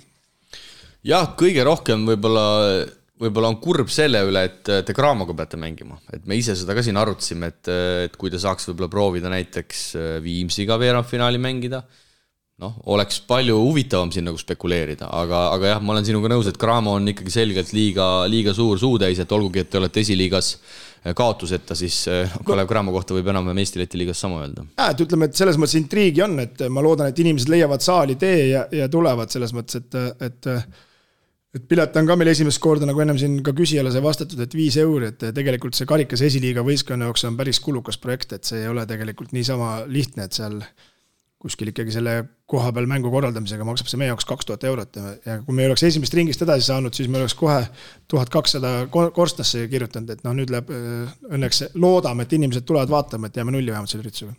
Aga vähemalt ühe rekordi olete juba nagu nii teinud, et ega enamus maadel, ütleme esiliiga sats play-offi ei pääse. Nii et kas veerandfinaali on ennem jõudnud Eestis? Vast ikka on. Ei tea. Ei ole kindel, vanasti ju mängis ikka 8 võistkonda meesteliigast, tuli nagu peale, et võib, aga võib-olla küll. Aga selles mõttes igal juhul kiidame Karusid, et esiteks üldse lüüakse kaasa karikas, sest et vaid 3 esiliiga satsi vist ju registreerus.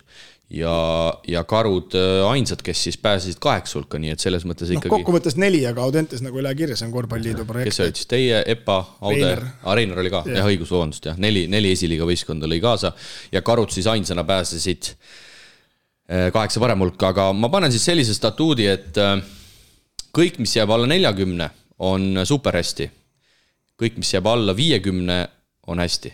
Oled nõus või vaidled vastu?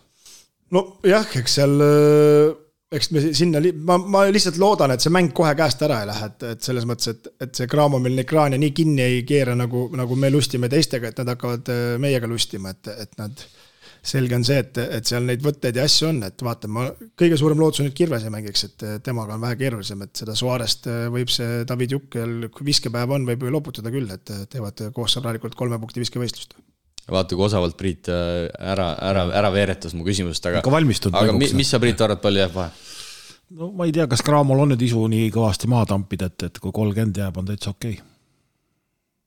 Selge, aga teisipäevased veerandfinaalid Tartu-Keila, siis sellest siin põgusalt sai räägitud ka, et peaks justkui tulema haarav mäng. Sellel paaril on juba olemas ju ka selline teatav ajalugu ja ainsad murekohad muidugi on ikkagi see, et Keilal Kristiinini jalg ilmselt on nagu ta on, et palju ta aidata saab. Jällegi, kui me vaatame eelmist nädalat, Keila mängis Kristiininit ta ju, ma ei taha öelda, et nagu kulda, aga just kui ei olnud tegelikult nagu nähagi, et keegi puudu oleks olnud.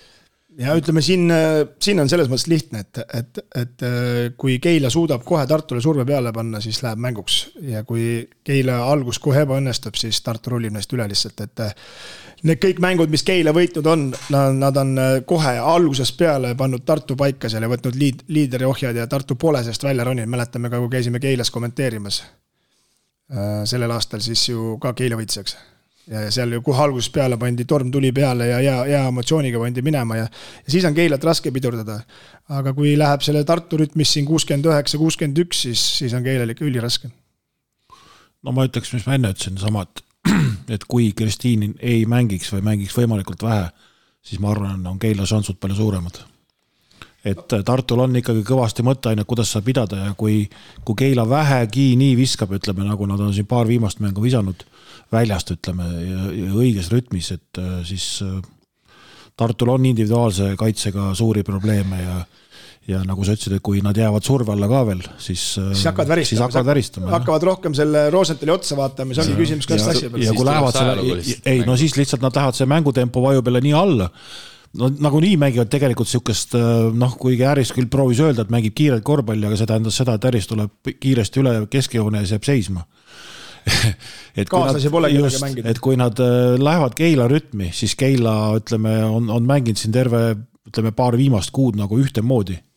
Ja siis, Kui Keila suudab Tartule visata 80-85 punkti, ma ütlen, neil on võidu võimalus täitsa olemas, aga jah, ütleme nii, et negatiivses pooles räägib praegas Keila kahjuks see, et ma ei tea muidugi, kas peatreener nii tähtsas mängus kasutab, aga Eelme sai rotatsiooni tagasi ja Eelme, ma arvan, võtmemängija selles mängus. Tartu lihtsalt tekkis nüüd viimase paari mänguga üks mees juurde. Ma ei näe Malmanis, Mensis mingit šanssi seal takistada Mironenkot Saksana. Eelme võib, on täpselt korralikes parim. Mitte kumbki ei suuda ju perimeetril kaitsta, ütleme. Omalt poolt teie sisukale jutule lisan nii palju, et ma arvan, et Tartu jaoks saab olema võtmekoht Johnsoni Kasemetsa pidurdamine. Kui ühega saavad vähemalt hakkama, siis ma arvan, et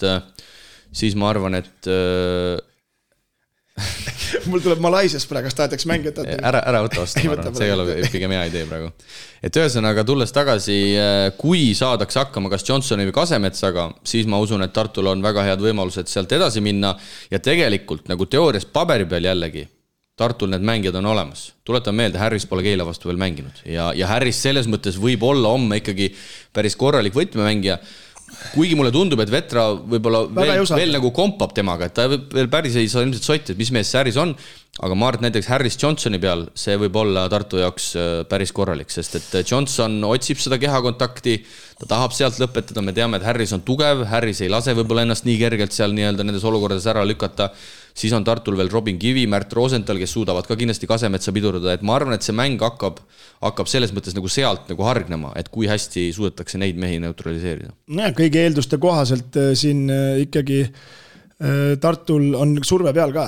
Nad ju on välja reklaamitavad tulla Eesti meistriks ja karikas finaali mitte jõudmine on nii täielik läbikukkumine ja see tee neil ei ole kerge, et ükskõik kumb, kui nad peakski esimesest ringist edasi saama, siis teises ringis läheb neil ikkagi raskeks. Aga kes siis ikkagi edasi läheb? No peab ikkagi Tartu selles mõttes. Ja aga ilmselgelt Tartul materjali on tegelikult rohkem, ütleme. Kui sa võtad nagu reaalselt paberi peal, siis 75-25 on, 25% on Peebu võidu võimalus, aga kunagi ei tea, mingi protsent on. Jah, paberi peal, kui isegi mitte 80-20. Kui ikka, ja isegi võib-olla rohkem natuke, aga kuidas Tartu selle välja mängib, kodusaalis jälle muidugi selle võrra lihtsam, et ma arvan, nemad pargivad oma saali ikkagi rahvast täis, et kõik tulevad seda ikkagi vaatama.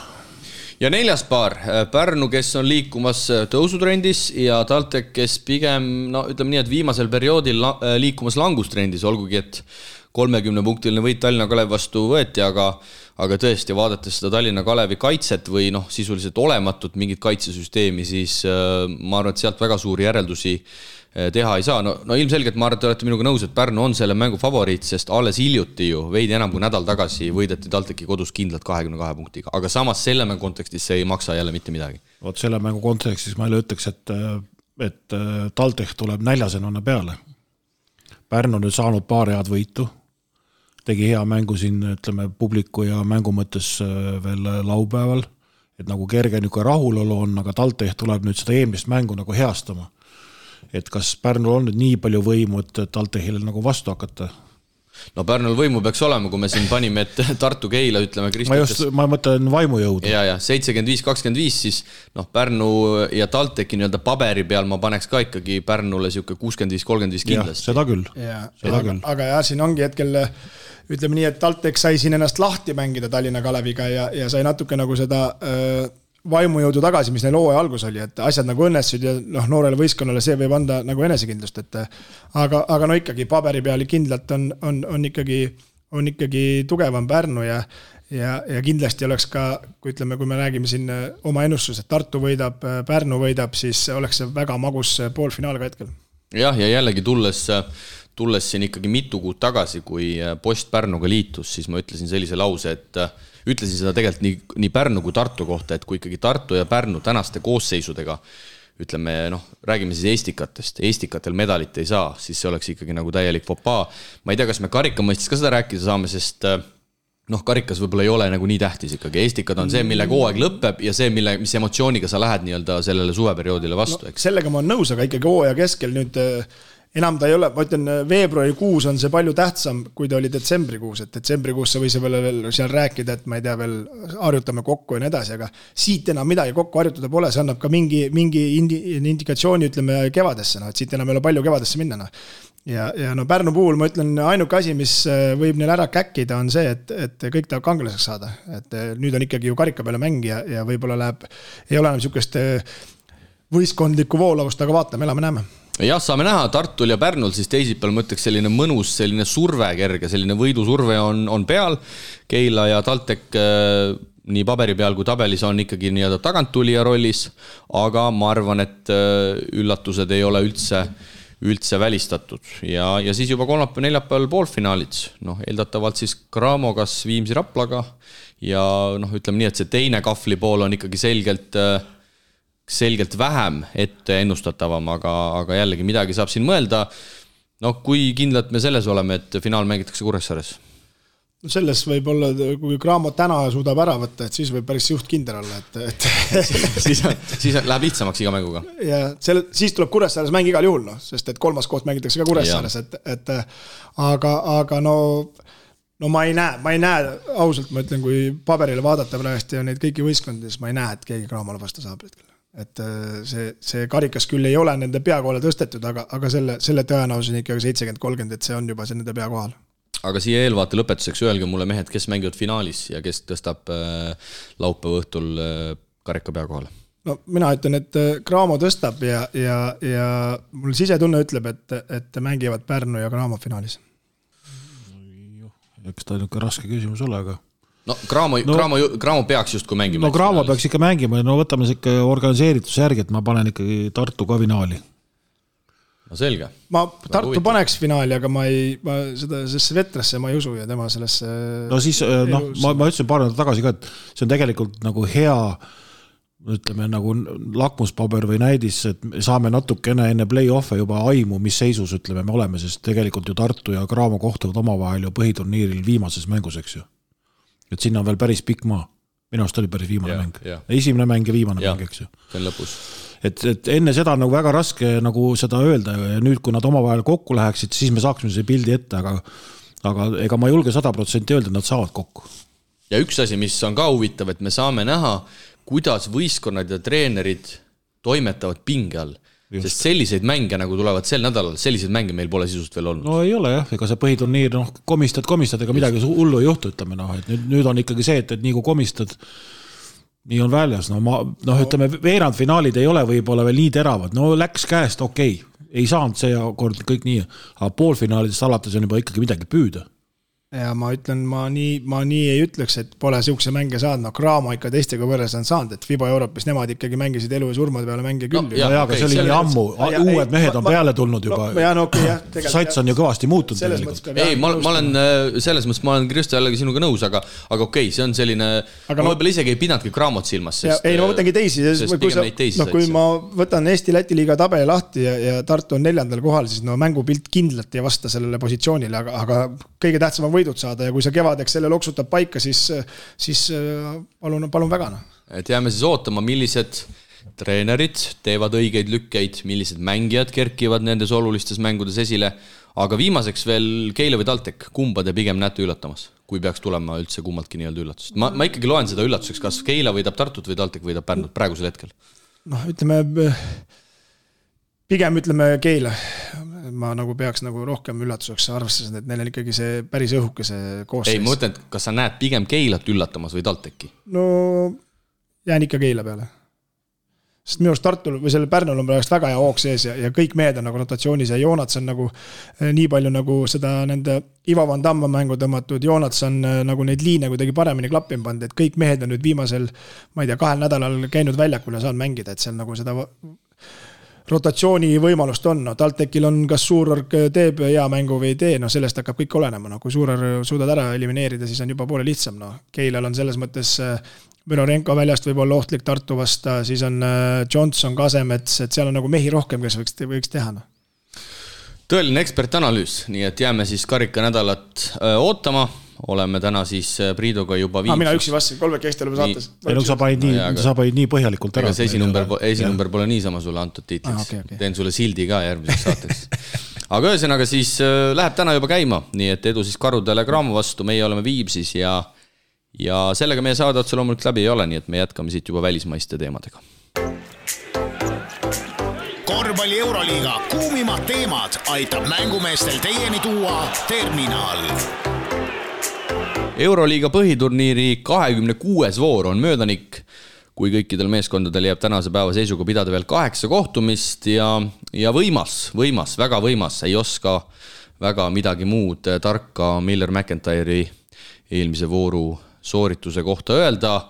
Mees siis paneb uudse Euroliiga ajaloo 4. kolmiktuubli, ühtlasi teeb ka resultatiivsete söötude rekordi, see on siis tänasest päevast 20 ja mis veelgi märgilisem on see, et tegu on Euroliiga debütandiga, mees, kes mängib esimest hooaega Euroliigas ja mida ma veel siia lisaks on see, et hooaja algus Benaroya käe all, no tundus, et see mees ei oskagi mängida. Jah, et ei oska võib-olla mängida, aga et ei ole selle liiga tasemeks absoluutselt valmis, väristas mindi katetest alt, tundus täielik võõrkeha ja nüüd tuli Duško Ivanović, võttis oma võlukepikese välja ja no mees on ikkagi täielik rockstar hetker Euroliigas.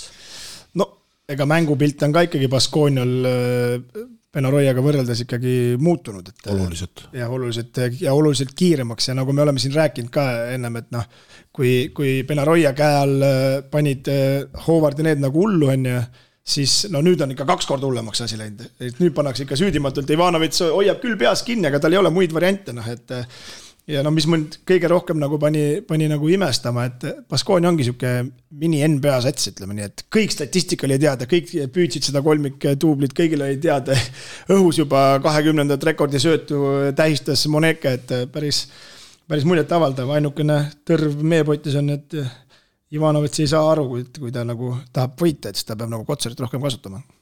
Ja 60 punkti siis 94 oli sisuliselt McIntyre'i poolt kas siis visatud või söötude näol tekitatud. Et selle mehe käsi selles mängus oli ikkagi päris kõvasti sees.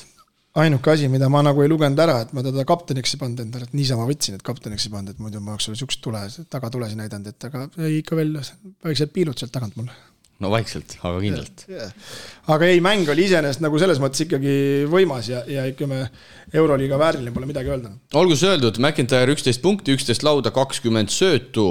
Paneme teie Euroliiga teadmised siis proovile ka, kelle käes siis viimane rekord oli, söötud rekord esialgu. No seda ju näitas telekas, Jovits ja Kampatso. Tubli. Ja kelle käes, kes tegi siis viimase kolmiktuubli Euroliigas enne McIntyre'it? See oli see, üks mees on 2 tükki teinud ja Kampatsa oligi viimane või? Ei, Nikka Laates hooajal 2018-19 ja kokku on siis 4 tükki tehtud. Maccabi legend Nikola Vujicic'i käes on siis 2 eelmist.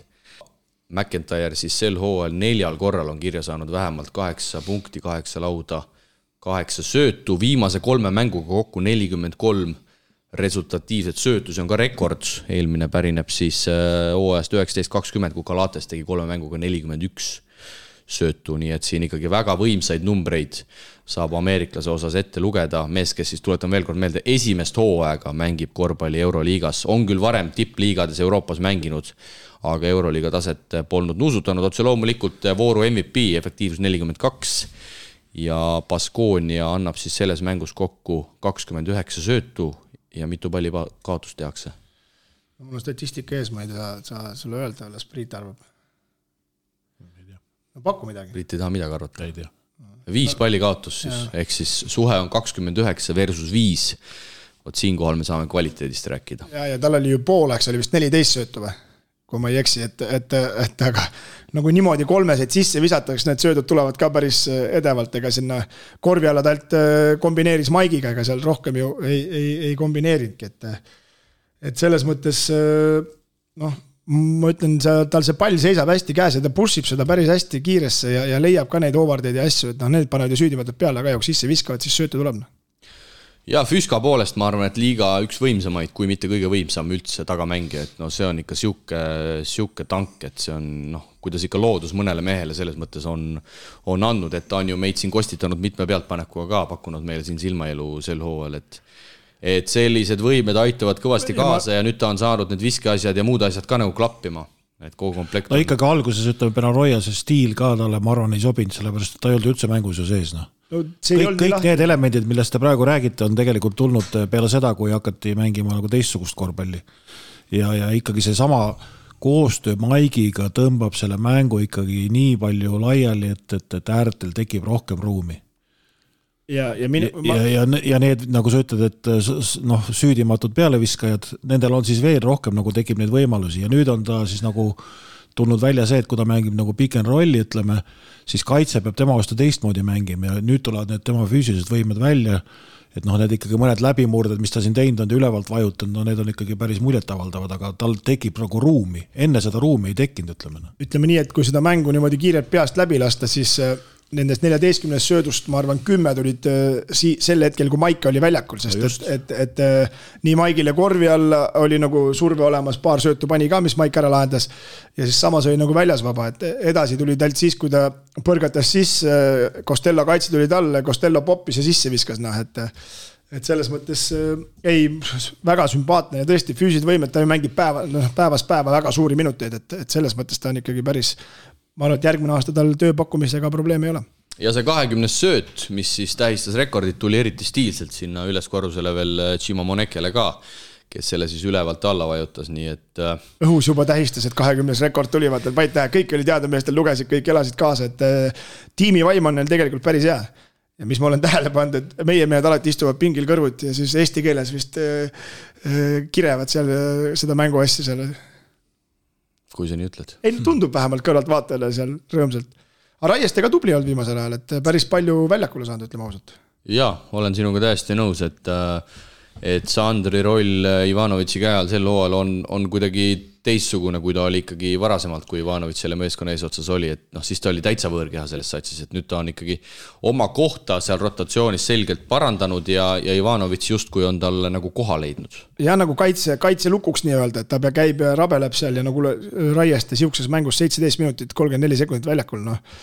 Eile Hispaania liigas oleks saanud peaaegu kangelaseks ka, aga paganama pihta sisse ei pand.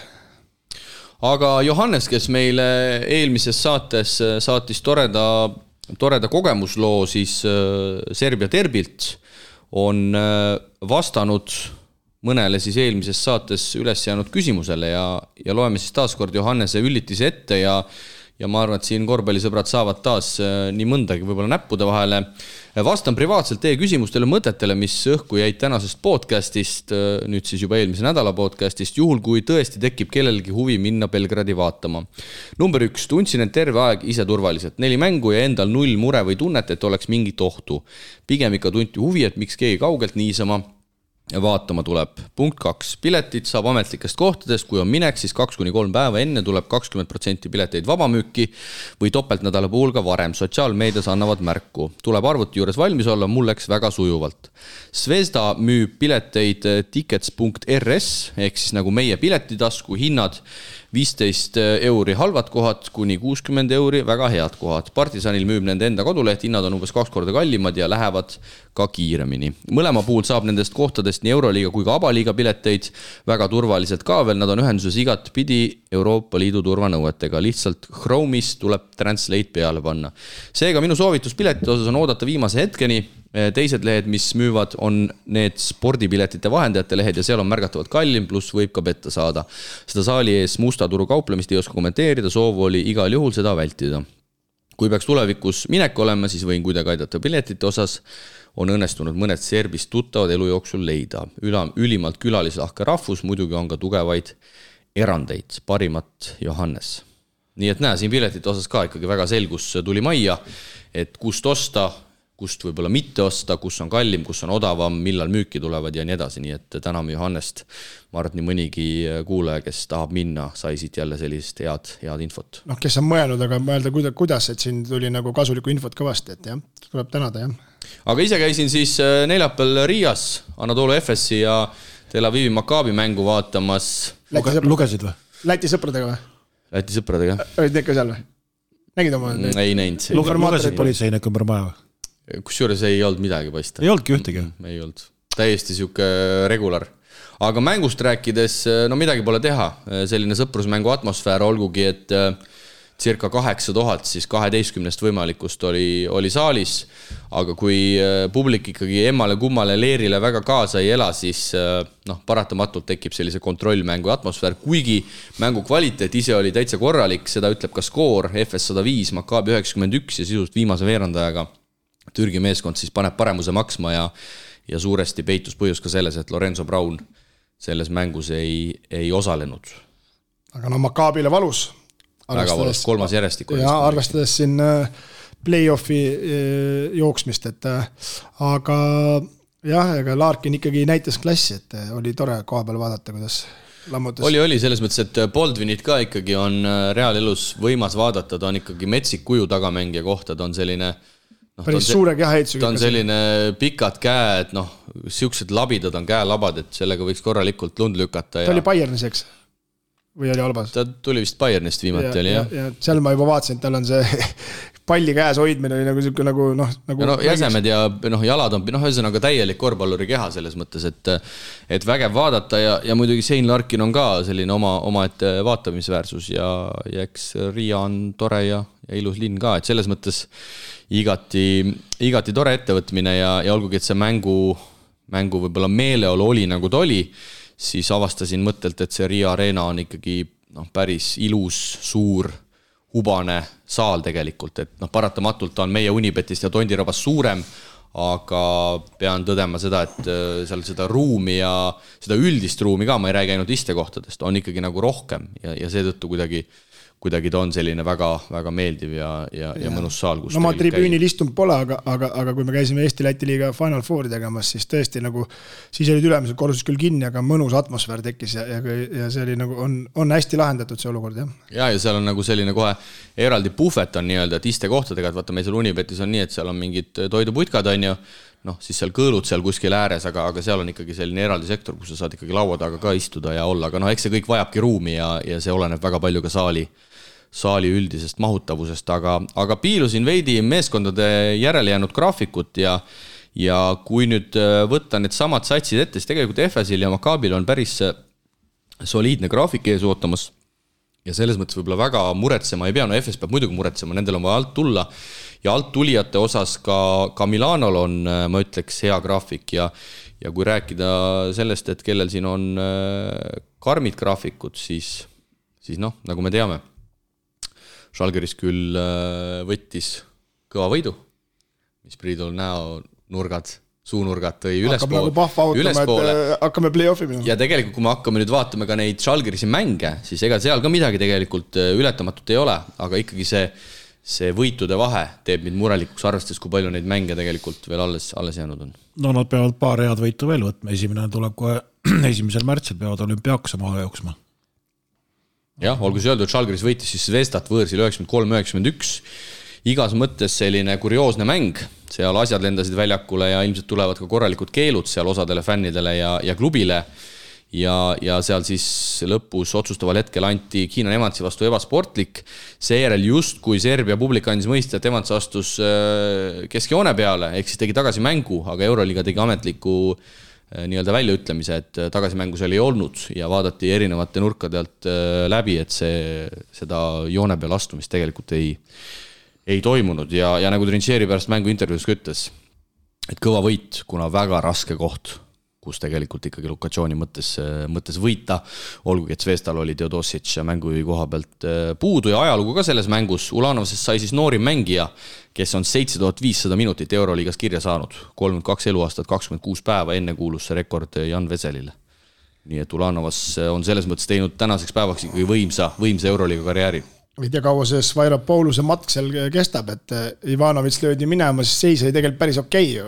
Ja nüüd Ivanovits mässerdab selle Baskoniaga nii et vähe, et aga Svairopoulus ütles peenelt pressikonverentsil, et mina kohtunik ei kommenteeri, kui 20 000 inimest valesti näevad, et siis ma ei tea.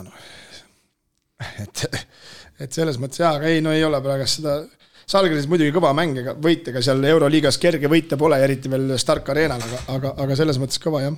Ja teinegi Serbia sats koduväljakul pidi kaotsegi pedust tundma ja eriti valusal moel, kui Sylvain Francisco siis ka kusjuures Euroliiga debütant ja rookie Bayerni särgis siis paneb võiduviske Frank Kaminski vastu ja Bayern võidab siis Partisani võõrsil 79-78. Željko Obradović tõdes pärast mängu, et meeskond on kriisis.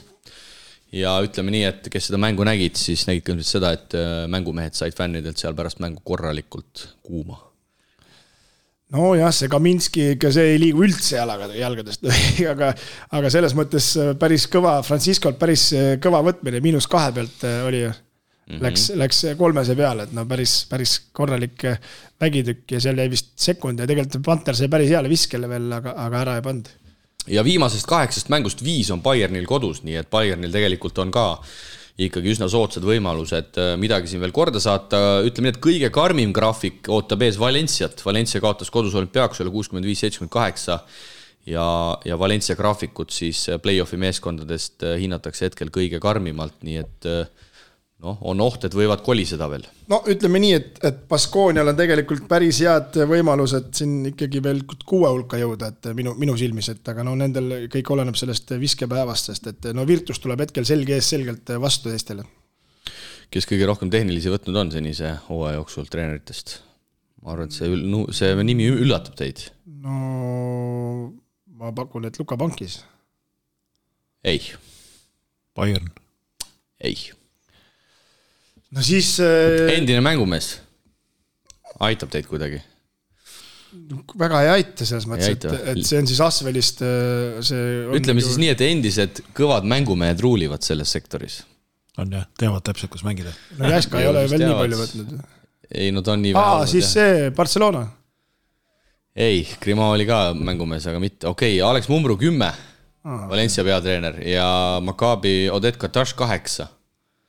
Õige, Kataš oli vahepeal juhtis. Ausalt öeldes tegelikult isegi välisel vaatlusel nagu ei arvakski, et need 2 meest seal eesotsas võiks olla, aga...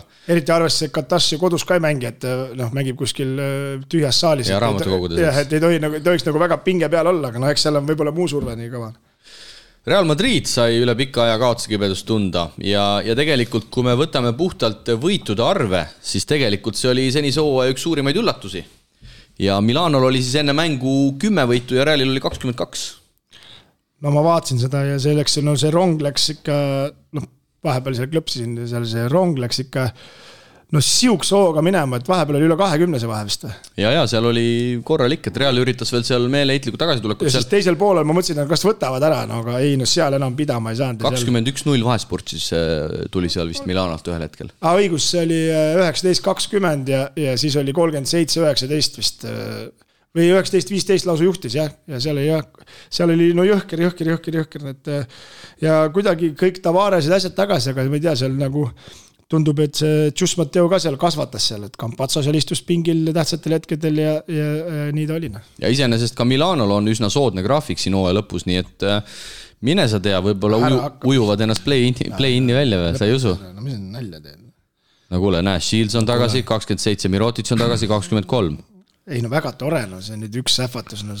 Siina säras nagu jõulupuur. Ei, no täpselt siuke mäng, ma ütlen nagu 4 päeva Laudenteses. Täpselt samamoodi, et arvati, et hispaanlased siukse näoga, et siin ei ole ju saa vastast väga olla, eks ju. Ja siis, kui see rull nagu minema läks, siis ühel hetkel vaatad, et johaidi, et ei saagi enam mängu tagasi ja ei saanudki lõpuks. See on kõva võrdus praegu Real Madrid. Ma ei ütle meeste poolest, ma ütlen lihtsalt mängu selle nagu ülesseitsu poolest. Ehk siis ühesõnaga ei suutnud Mateo Reali üles kütta, ei suutnud Vene Rocki üles kütta. Jah, võib nii öelda küll. Aga seal ikkagi ütleme Mirotic see ikka... Ja lõpuks ütleme Real ju tegelikult üritas päris kõvasti, nagu sa ütlesid, pani siin ühte ja teist varianti, kõik prooviti läbi, aga näed, Milanil oli jõudu, et lõpuni hoida asja.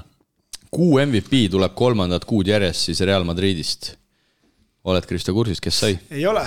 Kuidas sa mängid fantasyt, teed siin korvpalli podcasti ja sai tea? Ma tean, kes see on, aga eelduse järgi, et ma ikka eelmine kuu kossu vaatasin, aga mul ei ole nii palju raha, et seda venda ostele.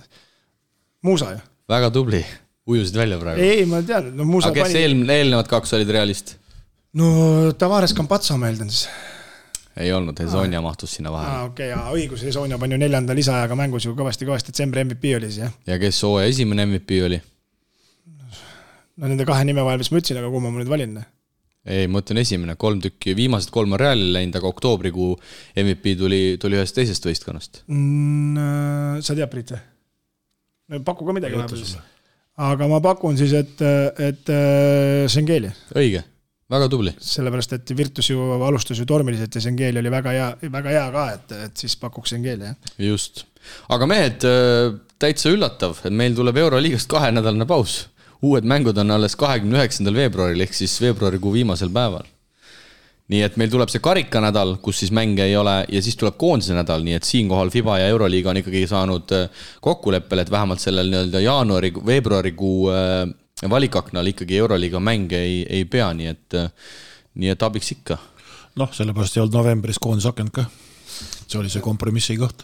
No ütleme seda pausi siin hetkel tabelit vaadates kõige enam ikkagi vajabki Virtus, et Šengel oli tagasi ja hakkasid Monacole hästi vasta küll, aga lõpuks ikkagi tuli kaotus. Siin on ikka palju, kes vajavad, siin Baskonia vajab kindlasti seda pausi, et oma mehi remontida ja õhku anda, et mängivad üsna lühikese koosseisuga ja kõik on nii piiri peal, et vaatame siin ACB seisu, kuidagi ei lähe neil. No järgmine esmaspäev on meil põnev jälgida, et mitmest Euroliiga klubist siis ka koondisesse mängijad läksid siis, et tänu sellele, et kui suur see nagu valem on siis.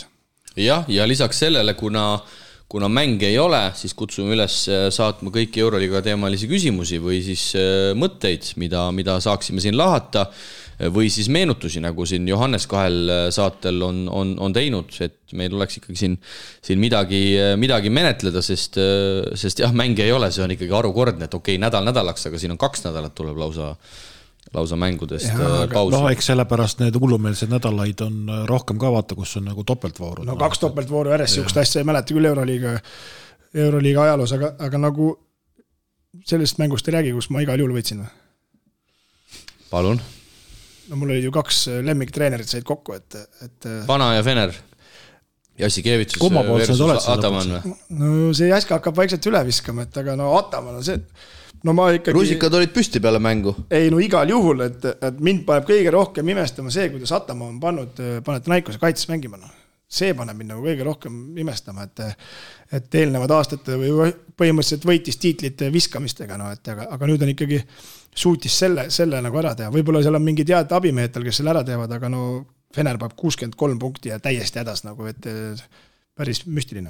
Ma pean nõustuma sinuga, Panathinaikos paneb vägevalt just selles mõttes, et nagu me teame, kokku klopsitud sats sisuliselt uus peatreener ja sellist asja me tihtipeale ikkagi Euroopa kõrges spordis ei näe, on see korvpall, jalgpall, võrkpall, mis iganes, et pannakse rahaga mingi sats kokku ja Euroopa tugevaimas liigas hakatakse nii-öelda kohe hästi mängima ja tegelikult Ataman on suutnud selle ära teha ja Ataman ju eelkõige hinnataksegi seetõttu, et ta pidavat olema selles mõttes siuke kõva manager meeskonnal, et just selles mõttes, et ta oskab valida õigeid mängijaid ja hinnata mängijate tugevusi, nõrkusi ja kuidas need omavahel nii-öelda komplektina kokku sobivad. Et selles mõttes mulle tundub küll, et Panathinaikos treener osas tegi üliõige valiku ja kui keegi paneb sellise toore satsi mängima, siis tundub, et see on tõesti Ataman. Jah, et aastaid on ikkagi Panathinaikos päris seal ikkagi hädas olnud, et ja mis veel nagu on, aga ma millegi pärast pikkal juugu neil ei ennusta, sest et liiga Kendrick Nunni kestne on see asi rünnakul, et kui 51 viskes 22 võtab Kendrick Nunn, et siis play-offis läheb sellega keeruseks. No jaa, aga samas seal on ju teisigi mehi, kes võivad esile kerkida. Jällegi Nunn, ütleme, on ju tegelikult seda stiili viljelenud ju Ameerikas ju pikalt, eks ju, et tal ei ole see küsimus. Ja seal võib ju aidata ka sloukased ja asjad, et siinkohal ma sinuga küll ei nõustu. Jaa, et mänguvõidu viskeid on ju võttud siin ju ennevalt ju teised mehed ka ikkagi, et ei ole päris nii ühte auku. Jah, aga näis, nii et 8 mängu on siis jäänud kõikidel satsidel, meil tuleb paus. Me läheme saatega edasi ja me uurime välja, kes võiks olla järgmine nädala tegi. Nädala tegijale paneb õla alla Poolsi. parima ketsivalikuga pood Eestis. Tutvu valikuga www.poolsi.eu. Tõmbame taas käima nädala tegija, millele paneb õla alla korvpalliusku ketsipood Poolsi. Möödunud nädala tulemused järgnevad, kokku anti 489 häält ehk taas vägev häältesaak, võiks öelda, tänud kõikidele kaasalööjatele. Nädala tegijaks sel korral 261 häälega Maik-Kalev Kotsar, keda tõenäoliselt siis saame näha juba varsti koondise särgis ka mängimas. Siim-Markus Postile heade söödumängude ees 192 häält ning kolmandana jagus Gerg Riisale see 31 reaktsiooni. Aga Poolsi kinkekaart läheb meil siis Kristo abiga täna kellele? Kas sa või ka Kerile? Ma ei hääletanud seekord. Nii, ja kinkekaardi saab meil täna Marek Laimets. Nii et Marek, ole hea, võta meiega ühendust. Läheme edasi aga uute nominatsioonidega ja sel nädalal võib öelda, et võtsime veidi teise lähenemisnurga, olgugi et siin mitmed Eesti mängijad välismaal tegid väga võimsad sooritused, aga meil on seekord valikus 3 korvpallitreenerit. Et seda võib-olla treenerite värki ka veidi rohkem esile tõsta ja väga paljusid treenereid siis nomineeriti eelmise nädalal, keda millega ja paneme nad siis ritta, ilmselgelt nad kõik on neid nominatsioone väärt ja neid auhindu väärt, aga igaüks saab siis oma lemmiku poolt hääle anda ja nominent number 1 siis Märt Kermon ehk siis elutöö preemia laureaat, korvpallitreener, endine korvpallur ning ala eestvedaja, silmapaistev ja pühendunud isiksus Eesti korvpalli arenguloos, kellel on enneolematu panus nii mängijana kui ka treenerina. Kermoni arvel on mitmeid tiitleid ning ta on olnud ka Eesti koondise peatreener, aktiivne osaleja korvpalliorganisatsioonides, kuuludes erinevatesse alakomisjonides ja täites olulisi rolle Eesti korvpalliliidus ja Märt sai siis elutöö preemia ja sai ka väärilise nii-öelda rahalise autasu. Et igal juhul vägev värk. Loodetavasti meil tuleb ühel hetkel ka uusi Kermonid peale. Ja ikkagi, tore on, et märgati ka korvpallitreenerid selles mõttes, et kas ennem on olnud Jaak Salumets on ka vist olnud või? Vot ma ei tea, aga Priit ilmselt oskab paremini rääkida. Kermon on ju kamaluga mängijaid ka koondise tasemel. Ikka jah, omal ajal tootnud. Audentesest või vanast tsikist tuli ikka päris kõvasti välja. Et on Eesti korvpallil ikkagi treenerina väga palju ja tegev siiamaani. Jah, siiamaani ja väga terav Märt endiselt, ka kõrges elueas. Kas see legend vastab tõele, et mis vanasti räägiti, kui ma noor korvpallurin, et see käisid Riias mängimas ja siis tulid tagasi ja siis Märt Kerman magas ka üle 2 pingi ja siis Kliimson tassi üle astuda, aga mõlemad põlved kukkus sadiks. Aga Kliimson teate siukest korvpallur, päris suur mees oli või? Teame ikka. Kas see on legend või see on tõele vastab? Ma ei tea, ma kuulen esimest korda. Okay. Nominent number 2. Nominent number 2, nii morbiidsete lugudega tuled siia Poolsi tegija rubriiki täna sisse. Üllar Kerde, kindlasti mitte vähetähtsam mees Eesti korvpalli ajaloos. Eks siis iseseisvuspäeva eel selgusid 151 inimest, kes said siis vabariigi president Alar Kariselt teenetemärgi. Nimekirjas oli siis 9 sporditegelest, kelle seas omakorda ka korvpallitreener Üllar Kerde ja võib ilmselt täpselt sama juttu rääkida nagu Kermoni Märdi kohta. Et Eesti korvpallile väga palju andnud olnud, samuti Eesti koondise peatreener, klubitreener, tänasel päeval küll tagasihoidlikumas rollis, aga teenetemärk on mehed teenetemärk. Tuleb nõustuda. 3. nominent tuleb siis järgnevast generatsioonist, aga Eiko Ranula sai ka siis preemia ja sai siis eduka treeneritöö eest aastapreemia. Nimelt siis Kalev Cramo möödunud väga eduka hooaja eest siis premeeriti ka teda. Nii et loodetavasti siis nii-öelda heas mõttes Ranula on uus Kerde või Kerman tulevikus. Jah. Väga ilus niuke ülevalt alla tulev rivi on, ütleme. Jah, generatsioonid järgist. Sa ikka oskad panna, aga jah, ütleme nii, et muidugi päris karm on selles mõttes, kui me võtame, et eduka treeneri töö eest saadud aastapreemiaks, siis tegelikult tal on ju 3 treenerit, et 2 abitreenerit ka nagu selles mõttes, et päris endale seda au kõiki võtta ei saa, erinevalt eelnevast 2 meest. Jah, et sa selle nii tähelepanu viisid, et tõesti ju Indrek Reinbok ja Brett Nõmm olid abitreeneritana. Tiimitöö, ma eeldan, et Rannula teeb siis mingi kõvema õhtusöögi kuskil heas restos võib-olla meestele. Ma muidugi ei vähenda tema seda nagu lugu, aga lihtsalt ma mõtlen seda, et kui see eelmise aasta tulemuste järgi see treeneritöö auhind anti, et siis nagu ikkagi meeskonnasport. Jah, aga päeva lõpuks peatreener on peatreener. Peatreener vastutab ja mingis mõttes võtab ka hiilguse, kui läheb hästi.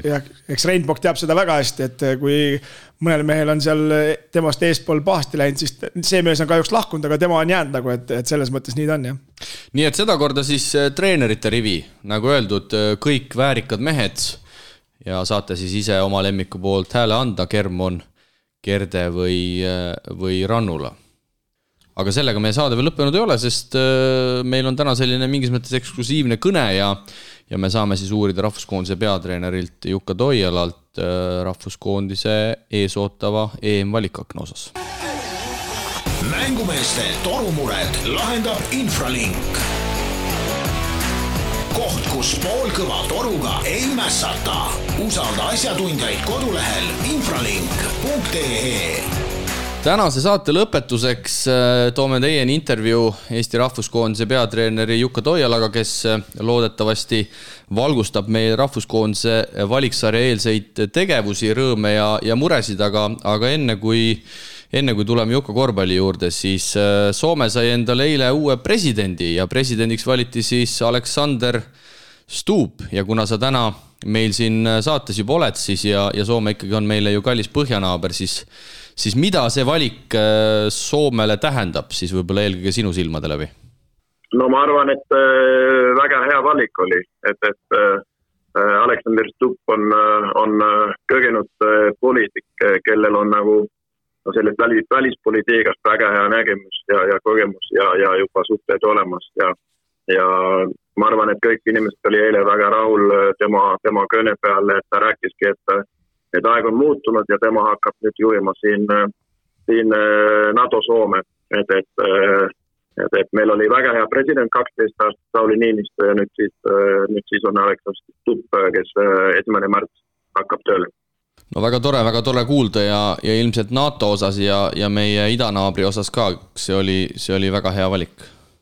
No kindlasti, et nagu ma rääkisin, tegelikult Stubb on olnud peaminister, ta on olnud välisminister ja eriti selle rahvuspoliitikaga ta on küll kursis ja selles mõttes nagu selles nagu seisus, mis me praegu oleme, nii selles mõttes nagu väga hea valik.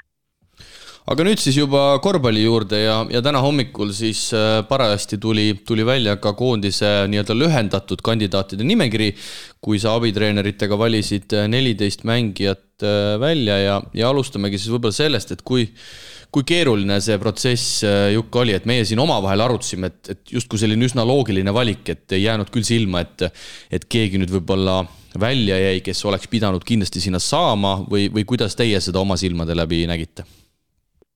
Kindlasti siin oli paar kohta, kus me natukene arutasime, et kas see või see.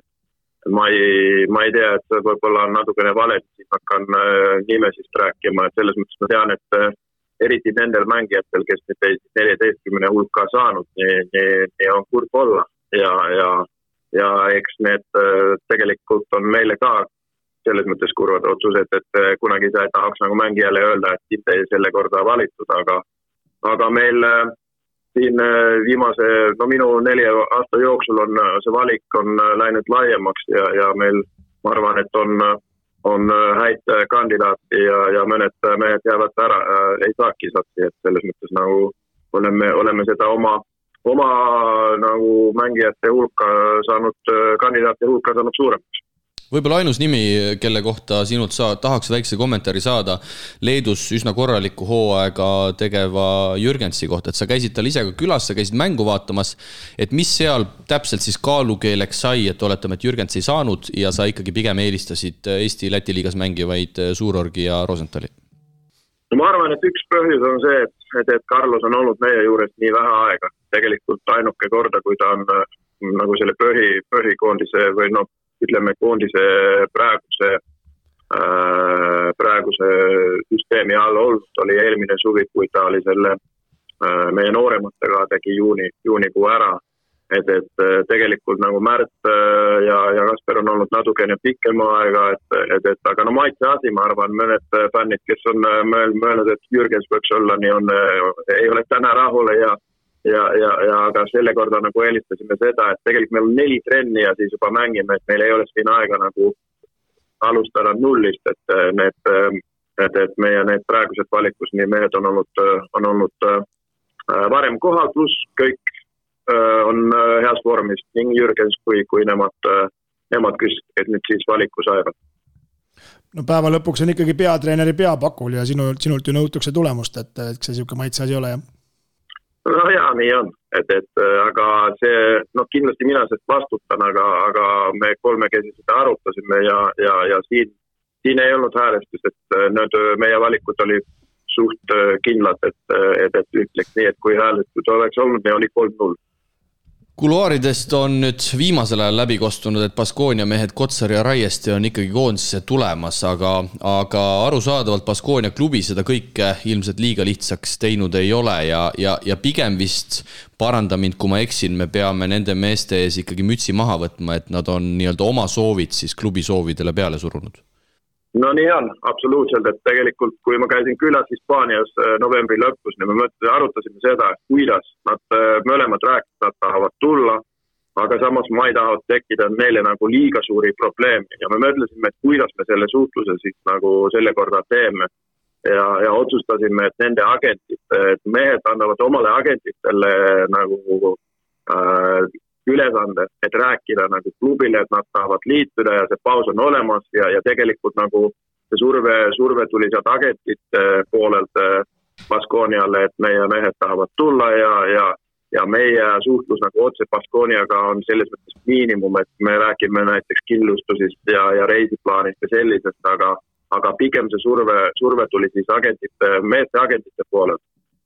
On see tõsi jutt, et Kotsari tulek tegelikult juba paar nädalat tagasi pigem oli kindel, et pigem kui küsimärgid olid, siis olid pigem Sander Raieste kohal, kelle leping Baskoniaga vist selle hooaega on läbi saamas? Ma ei ütleks, et oli kindel või ei ole kindel, et ma ei veelgi tead 100% kindel, ma ei ole mehed on kohal, aga ütleme, et 99,9, et midagi siis treeningus võib veel juhtuda, aga see, et Mike ise oli, ütleme nii, et tema sõnadel oli nii, et kui Baskonia läheb looliks, siis tema läheb looliks ka, et ta tuleb. Väga äge. Räägime Ameerika teemadel ka. Sa käisid Jukkasin mõned nädalad tagasi Ameerika ringreisil, kohtusid sealsete mängijatega, aga praeguse akende süsteemi puhul vist on üsna ebareaalne, et neid mängijaid, pean siis silmas eelkõige Henri Trelli, kergriisat tulevikus kasutada saab või sa nii pessimistlik tegelikult ei oleks?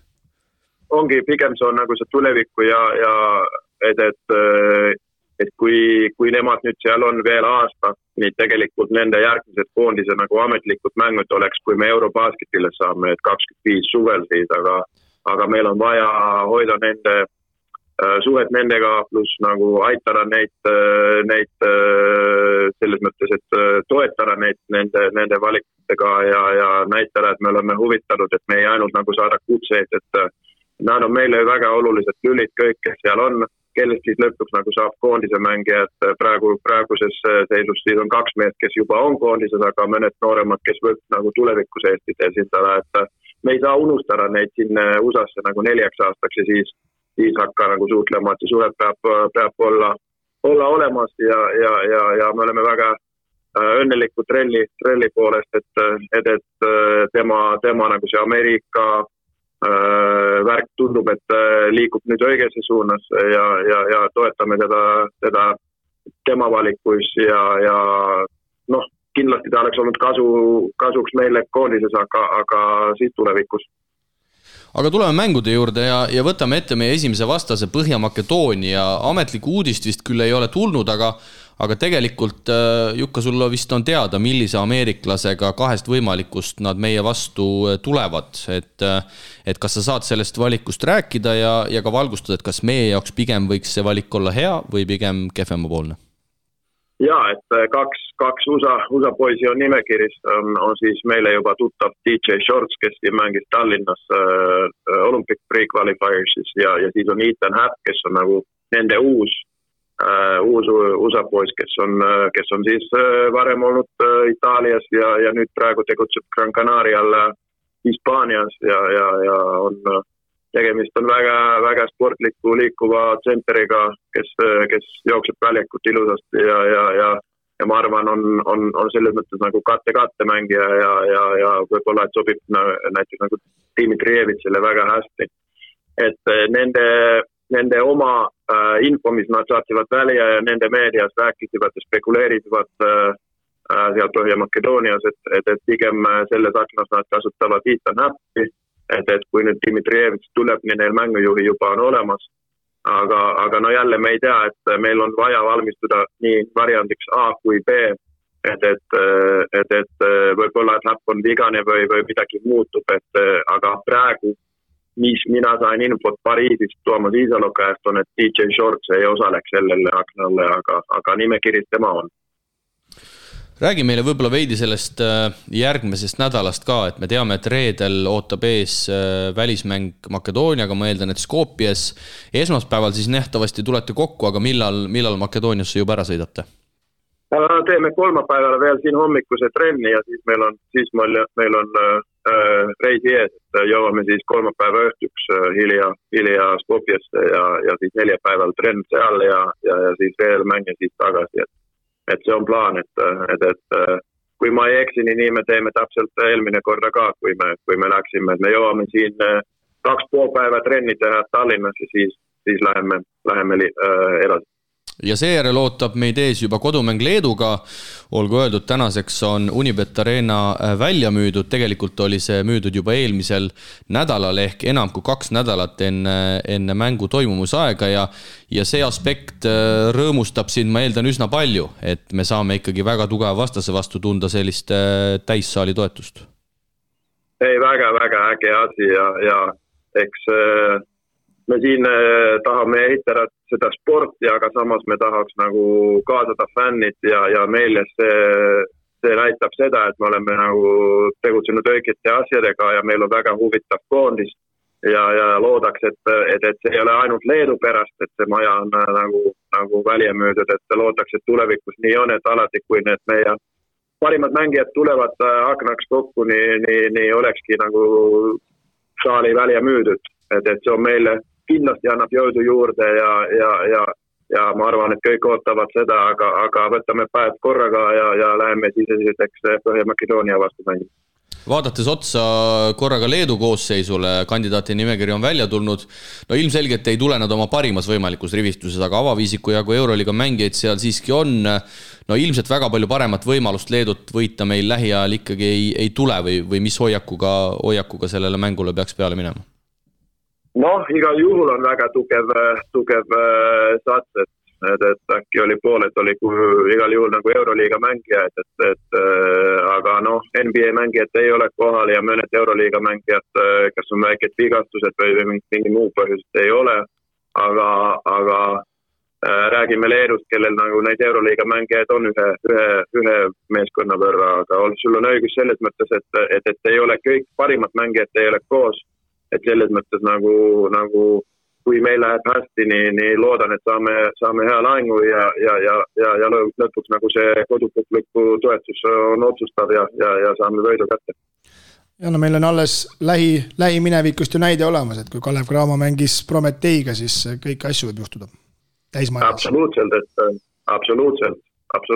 et oleks tore, aga no ma rääkisin just, et me ei saa nüüd mõelda selle Leedu mängu peale praegu, et kindlasti me teeme omad plaanid nüüd, aga kõik fookus on esimeses mängis.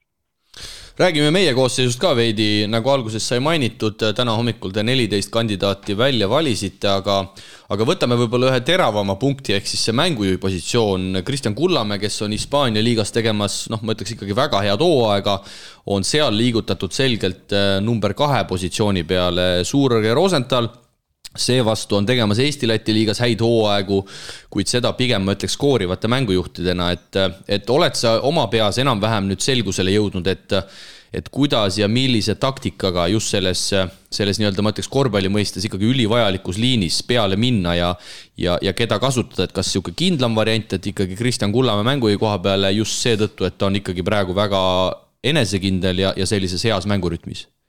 Ei no selles mõttes sul on õigus, et mitte keegi neist ei mängib praegu sellist traditsionellist mängujuhi, et omas klubis nad tegutsevad pigem nagu skoorija rollis. Et Märt ja Kasper on väga tuklid siin Eesti-Läti liigas, aga neil on olnud natukene eri roll, kui me siin nendelt eeldame koondises, aga samas ma arvan, et nad on juba harjunud sellega, et näiteks Märt ja sel hetkel oli siin Markus Tost oli, kui me mängisime Poola koondist vastu ja ka olivad siis mängujuhi vastutav mängujuhist, et Kristjanit polnud selle hetkel ja et ma loodan, et siin 3-4 päeva jooksul me saame jälle selgeks, mis me nendelt ootame ja et kindlasti nad on võimalised seda mängujuhi ka mängima, et meil on kindlasti vaja mängida Kotsaarile pallid ja võib-olla kasutada Kristjanit nagu kahe peale, et need raskused, mis meil Kristjaniga on tekkinud, on see, et kui ta on põhimängujuhi, ta on nagu survestatud tervelt väljakud, nii et 40 minutit, et pigem me otsime neid variante ka, et keegi muud saab tuua selle palli üleval ja Kristjan saab siis liikumise peale selle palli kätte, et neid siin oleme arutanud ja proovime viia siis ellu. Sinust, Jukka, rääkides, mis seal salata, sul endal on peatreenerina ametlikest mängudest päris pikk paus, kui viimati juhendasid siis meie koondist augustis olümpiamängude eel valikturniiril. Paratamatult, eks me ka treeneritena teame, et selline asi jätab oma jälje. Kas sa teadlikult ka kuidagi töötad selle kallal või hakkad selle kallal töötama, et mängudes, võib-olla mängusituatsioonides sellist ebamugavustunnet vältida, või kas see kuidagi üldse nii-öelda mõjub sulle või mõtled sa sellise asja peale? Varem ei mõtlenud, aga kui seda nüüd siin on rääkitud, niin kindlasti natukene mõtlesin, et tegelikult ma olen treenerina töötanud 18 aastat ja see on kõige pikem paus, mis mul on kunagi olnud nagu mängudest. Ja eks mul ei ole sellist kogemust, et mis ta siis, kas see mõjutab üldse või ei, et treeningud on treeningud ja mäng on siis mäng, et eks see siis selgub hiljem, et saan siis mõelda selle akna pärast, et kas seal oli nagu mingid raskused, mida et ma ei olnud kursus, et ebaonnistusin mingi vahetused või mingi rotationid või mingi otsuseid, aga pigem ma proovin teha selle ette tõennud nii hästi ära, et meil on nagu mõtlen omas peas neid variante, et mis võib juhtuda ja kuidas me reageerime, aga siin kindlasti ma tahan kasutada nagu Heigot ja Indrekut, kes nagu on selle nagu treeneri protsessis sees iga nädal ja on see nagu selles mõttes nagu kindlasti kuulen neid ja siis teeme koos neid otsuseid, aga kindlasti ma proovin ette valmistada ennast nii hästi kui võimalik, aga kuidas see läheb, nii seda ma ei tea. Aga tuleviku perspektiivis, ütleme, kui selle teema juurde veel korra tagasi tulla, siis kuidas sinu seisukoht on, et sa oled nüüd paar aastat saanud sellises rollis olla, selliseid treenereid, nagu me teame, Euroopas väga palju ei ole, et pigem ma eeldan, et sa ikkagi näed ennast edaspidi sellise treenerina, kes ikkagi saab pidevalt kogu aeg ennast kuskil soojas hoida? Ma olen siin endalt küsinud ka, et kas ma nagu tahan olla treener või siis või mitte, et neid mängusid ei tule palju siin koondisest. Siin tegelikult meil oli suht tihe ajakava COVID-i tõttu, need oli liigutanud neid MM-i kvalifieeristid ja Olympic kvalifieeristid. Me saime nagu suht palju nagu mängusid, aga nüüd praegu see on suht rahulik see koondise värk, et selles mõttes nagu leida sinne klubi nagu kõrvale võiks olla hea variant, aga ja alaliiduga neid rääkimisi on nagu tehtud, aga et mis siis tulevikus saad, seda ma ei oska öelda, et ei ole, Kadrina Karud ei ole veel midagi pakkunud. Aknad akendeks, valikaknad siis pean silmas, aga milline on koondise esialgne plaan Jukka suviseks perioodiks, et kas tuleb taas korvpallikodu, kas on planeeritud ka mingid mängud või jääb see pigem ikkagi selliste nooremate koondislaste projektiks või saab kaasata ka põhimängijaid? Ma ei usu, ma ei usu, et me kõiki põhimängijad saame kokku, et meil oli siin, kui me vaatame nagu natukene, mis meil on olnud, nii meil oli suht raske periood, oli, nagu ma ütlesin, see COVID-i tõttu, nagu seal oli neid MM valikmängud ja Eurobastid ja kõik koos ja mõnel perelisel mängijal on nagu vaja natukene võtta rahulikumalt suvel, et ma ei usu, et me nagu selle põhikoondise saame kokku, et meil on laual on paar huvitavat pakkumist, kas me nagu teeme mingid sõpruskohtumised Euroopas või siis isegi nüüd viimasel hetkel on tulnud mingi huvi Aasiast, et kas me tahaks minna sinna ja mängida.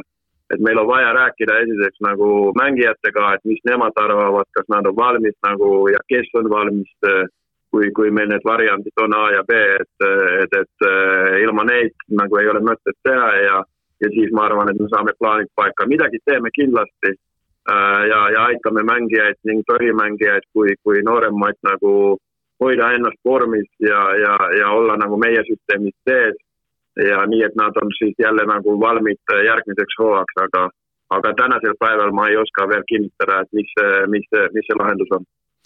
Noorte korvpallist rääkides, möödunud nädalal loositi meie noortekoondistele suvised EM-sarjade vastased ja võib-olla oleks hea sinult küsida, kes sa ju tegelikult ei olegi meil ainult rahvuskoondise peatreener, vaid mingil määral ikkagi vastutad ka noortekoondiste eest ja Audentese eest, et kuivõrd võiks Roosiga rahul olla ja millised sihid võiks olla nii U16, U18 kui ka U20 koondistel?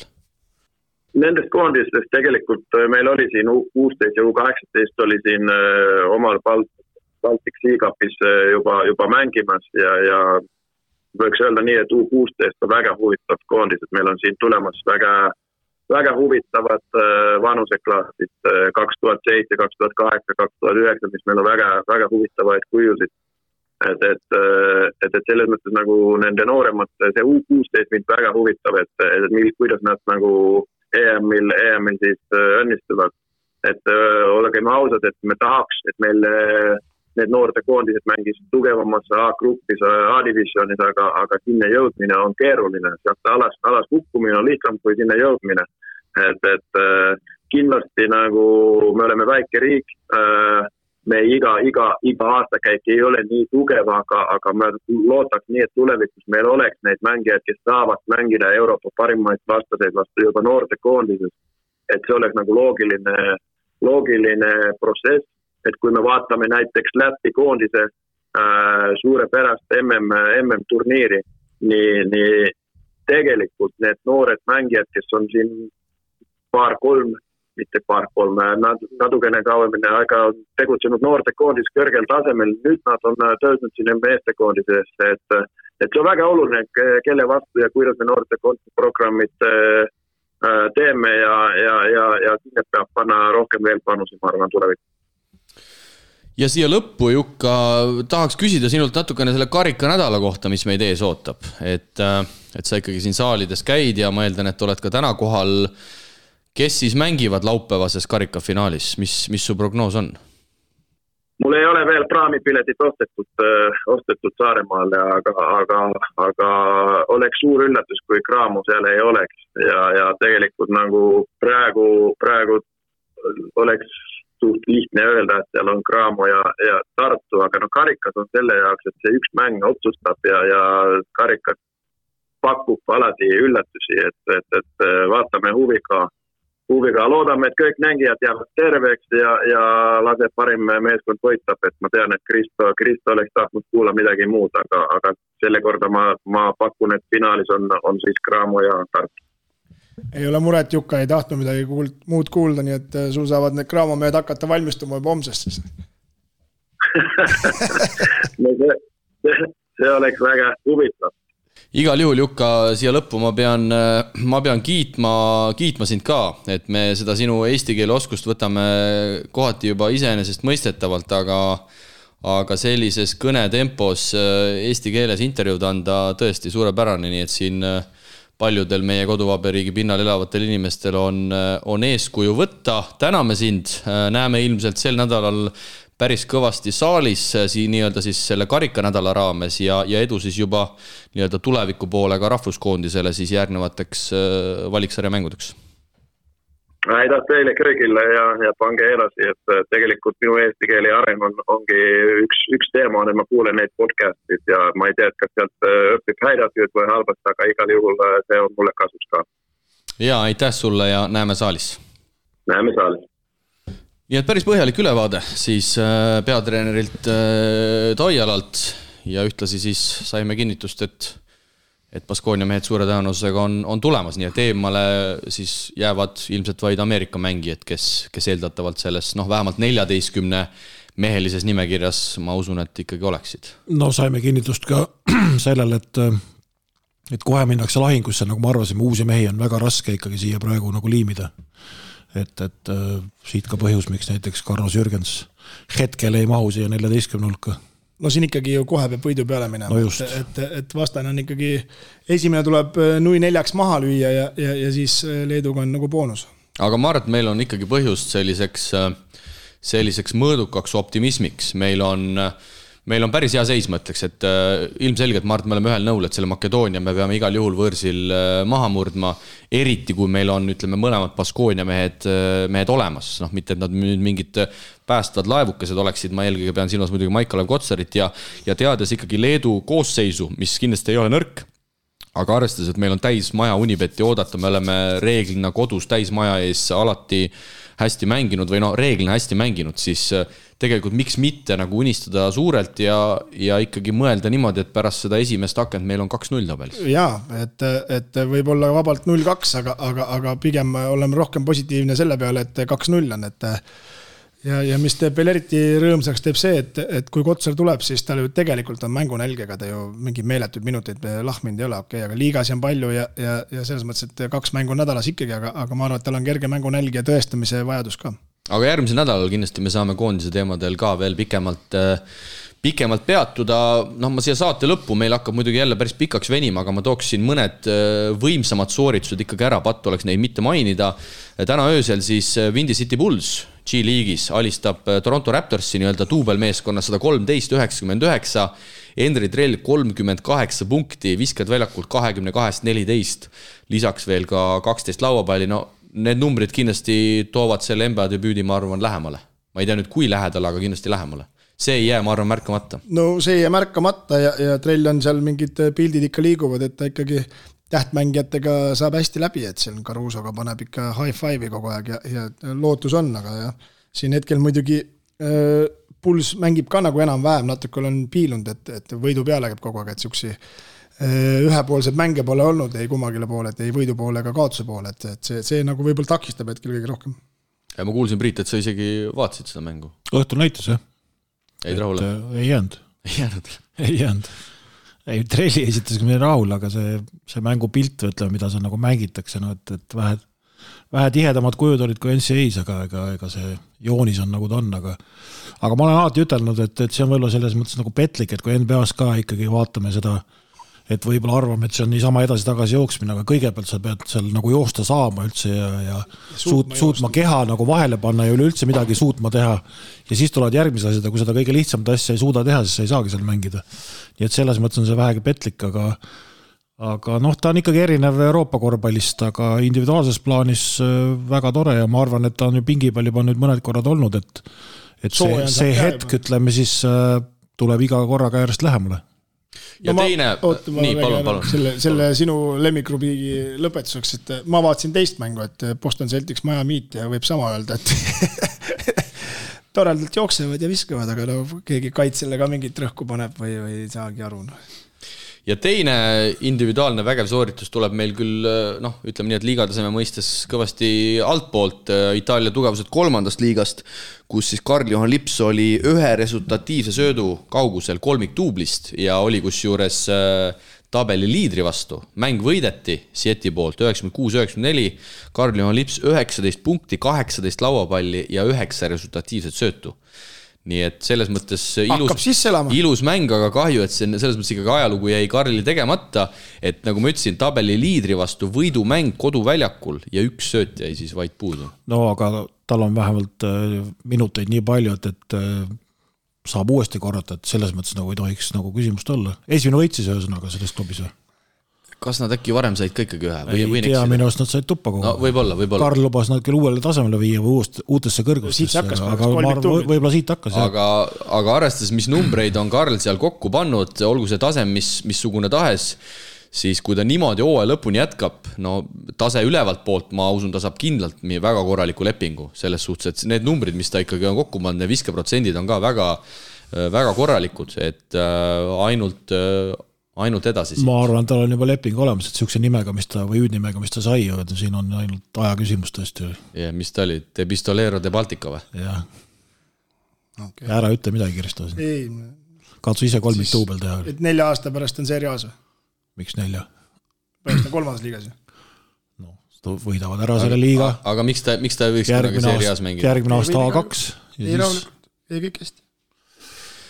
Ei ole hullu, ütleme nii, et ega ükskõik mis tasemel ei ole lihtne sellised numbrid teha. Et, 3 tuublit on üliraske. Just, et eriti veel nii teades mängus 96-94 oleks siis olnud, ma ei tea, 160, et siis on nagu teine. Jah, umbes nii, et nagu NBA-s ütleme, et üks viskab 70 punkti, keegi midagi ei sega. Aga hakkame kokku võtma, kui teil välismaalaste mängudest midagi säravat siit välja noppida ei ole, siis ma tõmbaks kokku. See ikkagi on, et eelmises saates meil kõnega olnud Siim-Sander Vene siis päris valusa kaotuse sai Korunjavast, et 104-103. Ja vist see esikoha rong sõitis ära nüüd. Kõva tulevärk, ma vaatasin, teisel veerandajal jäi seis 37-31 siis Purgase kasuks. No ebareaalsed visked, Purgase mängid ise kaitses halvasti, aga no niuksed visked pandi sisse, et no ma ei tea, võta või jätta. Jällegi näitab seda ikkagi Hispaania esiliiga tugevust ka. Absoluutselt. Et parem mängida 104-103 kui 64-63 minu hinnangul, et see näitab ikkagi mängijate kvaliteeti ja sellist üldist taset. Siim ise siis 15 minutiga 4 punkti, 4 lauda, 4 söötu, aga Priiduga nõus, et see kaotus pani ikka nüüd päris korraliku põntsu ilmselt, et seda otse pääset ACB-sse püüda ehk nii-öelda kohe peale koondise pausi on väljas mäng Estudiantesega. No sellest oleneb ka ilmselt palju, jah? Kui sealt veel ütleme näpud taha saada, siis veel midagi jääb nagu, aga ei tea, Estudiantes paneb ka praegu üsna kindlalt, et ja võib-olla siis lõpetuseks siis ikkagi Kullamäe tegi ka päris hea esitluse ja ikkagi said Euroliiga võistkonna vastu võidu ja Kullamäe ise mängis ka päris nõust. Ja vaatasin seda mängu ja kohe algusest peale oli initsiatiiv nagu ütleme käes ja Valencia ka samamoodi, küll ta üritas ühtepidi, teistpidi. Aga ei saanud, lased ikka hoogu ei saagi minema. Seal vahet ei ole, kui kõrgel tabeli kohal sa oled ACB-s ja kui sa lased vastase hoogu, siis tuleb seal. Ja muidugi, ma ei tea, ta mängib minust juba teist hooga seda, et kohtuniku käest pall läbi anta. Ja ikkagi tekivad sellised uued huvitavad momendid, kus üks mängija proovis siis selleks, et kiirrünnakud maha võtta, proovis siis palli sööta kohtunikule ja siis see Bilbao mees lõikas piltlikult öeldes selle söödu vahelt ära, viskas audi välja ja panid teisele poole minema. Et nagu päris naljakad hetked tekivad. Aga tõmbame kokku, mehed. Ma julgen öelda, et on aeg vaadates palju täis tiksunud on. Rekordit ei ole sündinud, aga karika nädal siis üle laua kõigepealt soovin edu kolleeg Saagele ja tere Kadrina Karudele. Olge tublid. Küll kõik saab korda. Ja Priit, sinuga näeme siis õhtul Viimsis juba. Yeah. Janar Soo tuleb 3. liikmeks, nii et Rapla poolelt oma insider, Raplale selles mõttes kommentaatori laua taga täna väike eelis, aga on tasakaalus. No saame jälle teada, mis toimub. Ja Viimsi mängib kodus ja Rapla saab siis kommentaatori laua tagant väikse eelis. Nagu just rääkisime, et Rapla pole ammu ennast näidanud kuskil, et me ei teagi, mis seisud üldse on. Saame teada, kas linna peal ikka liiguvad või on kõik kodus karantiinis. Ja. Nii et head kuulajad, selle nädalane saade on siis lõpusirgel. Mängumehed on taas tagasi järgmisel nädalal, kui meil on selgunud kodukamara esimese tiitli võitja. Tulge saali, naudime üheskoos karikanädalat ja kohtume audiovormis juba järgmisel nädalal. Ela Unibet TV-ga kaasa suurimate korvpalliliigade mängudele. Unibet, mängumeestelt mängumeestele.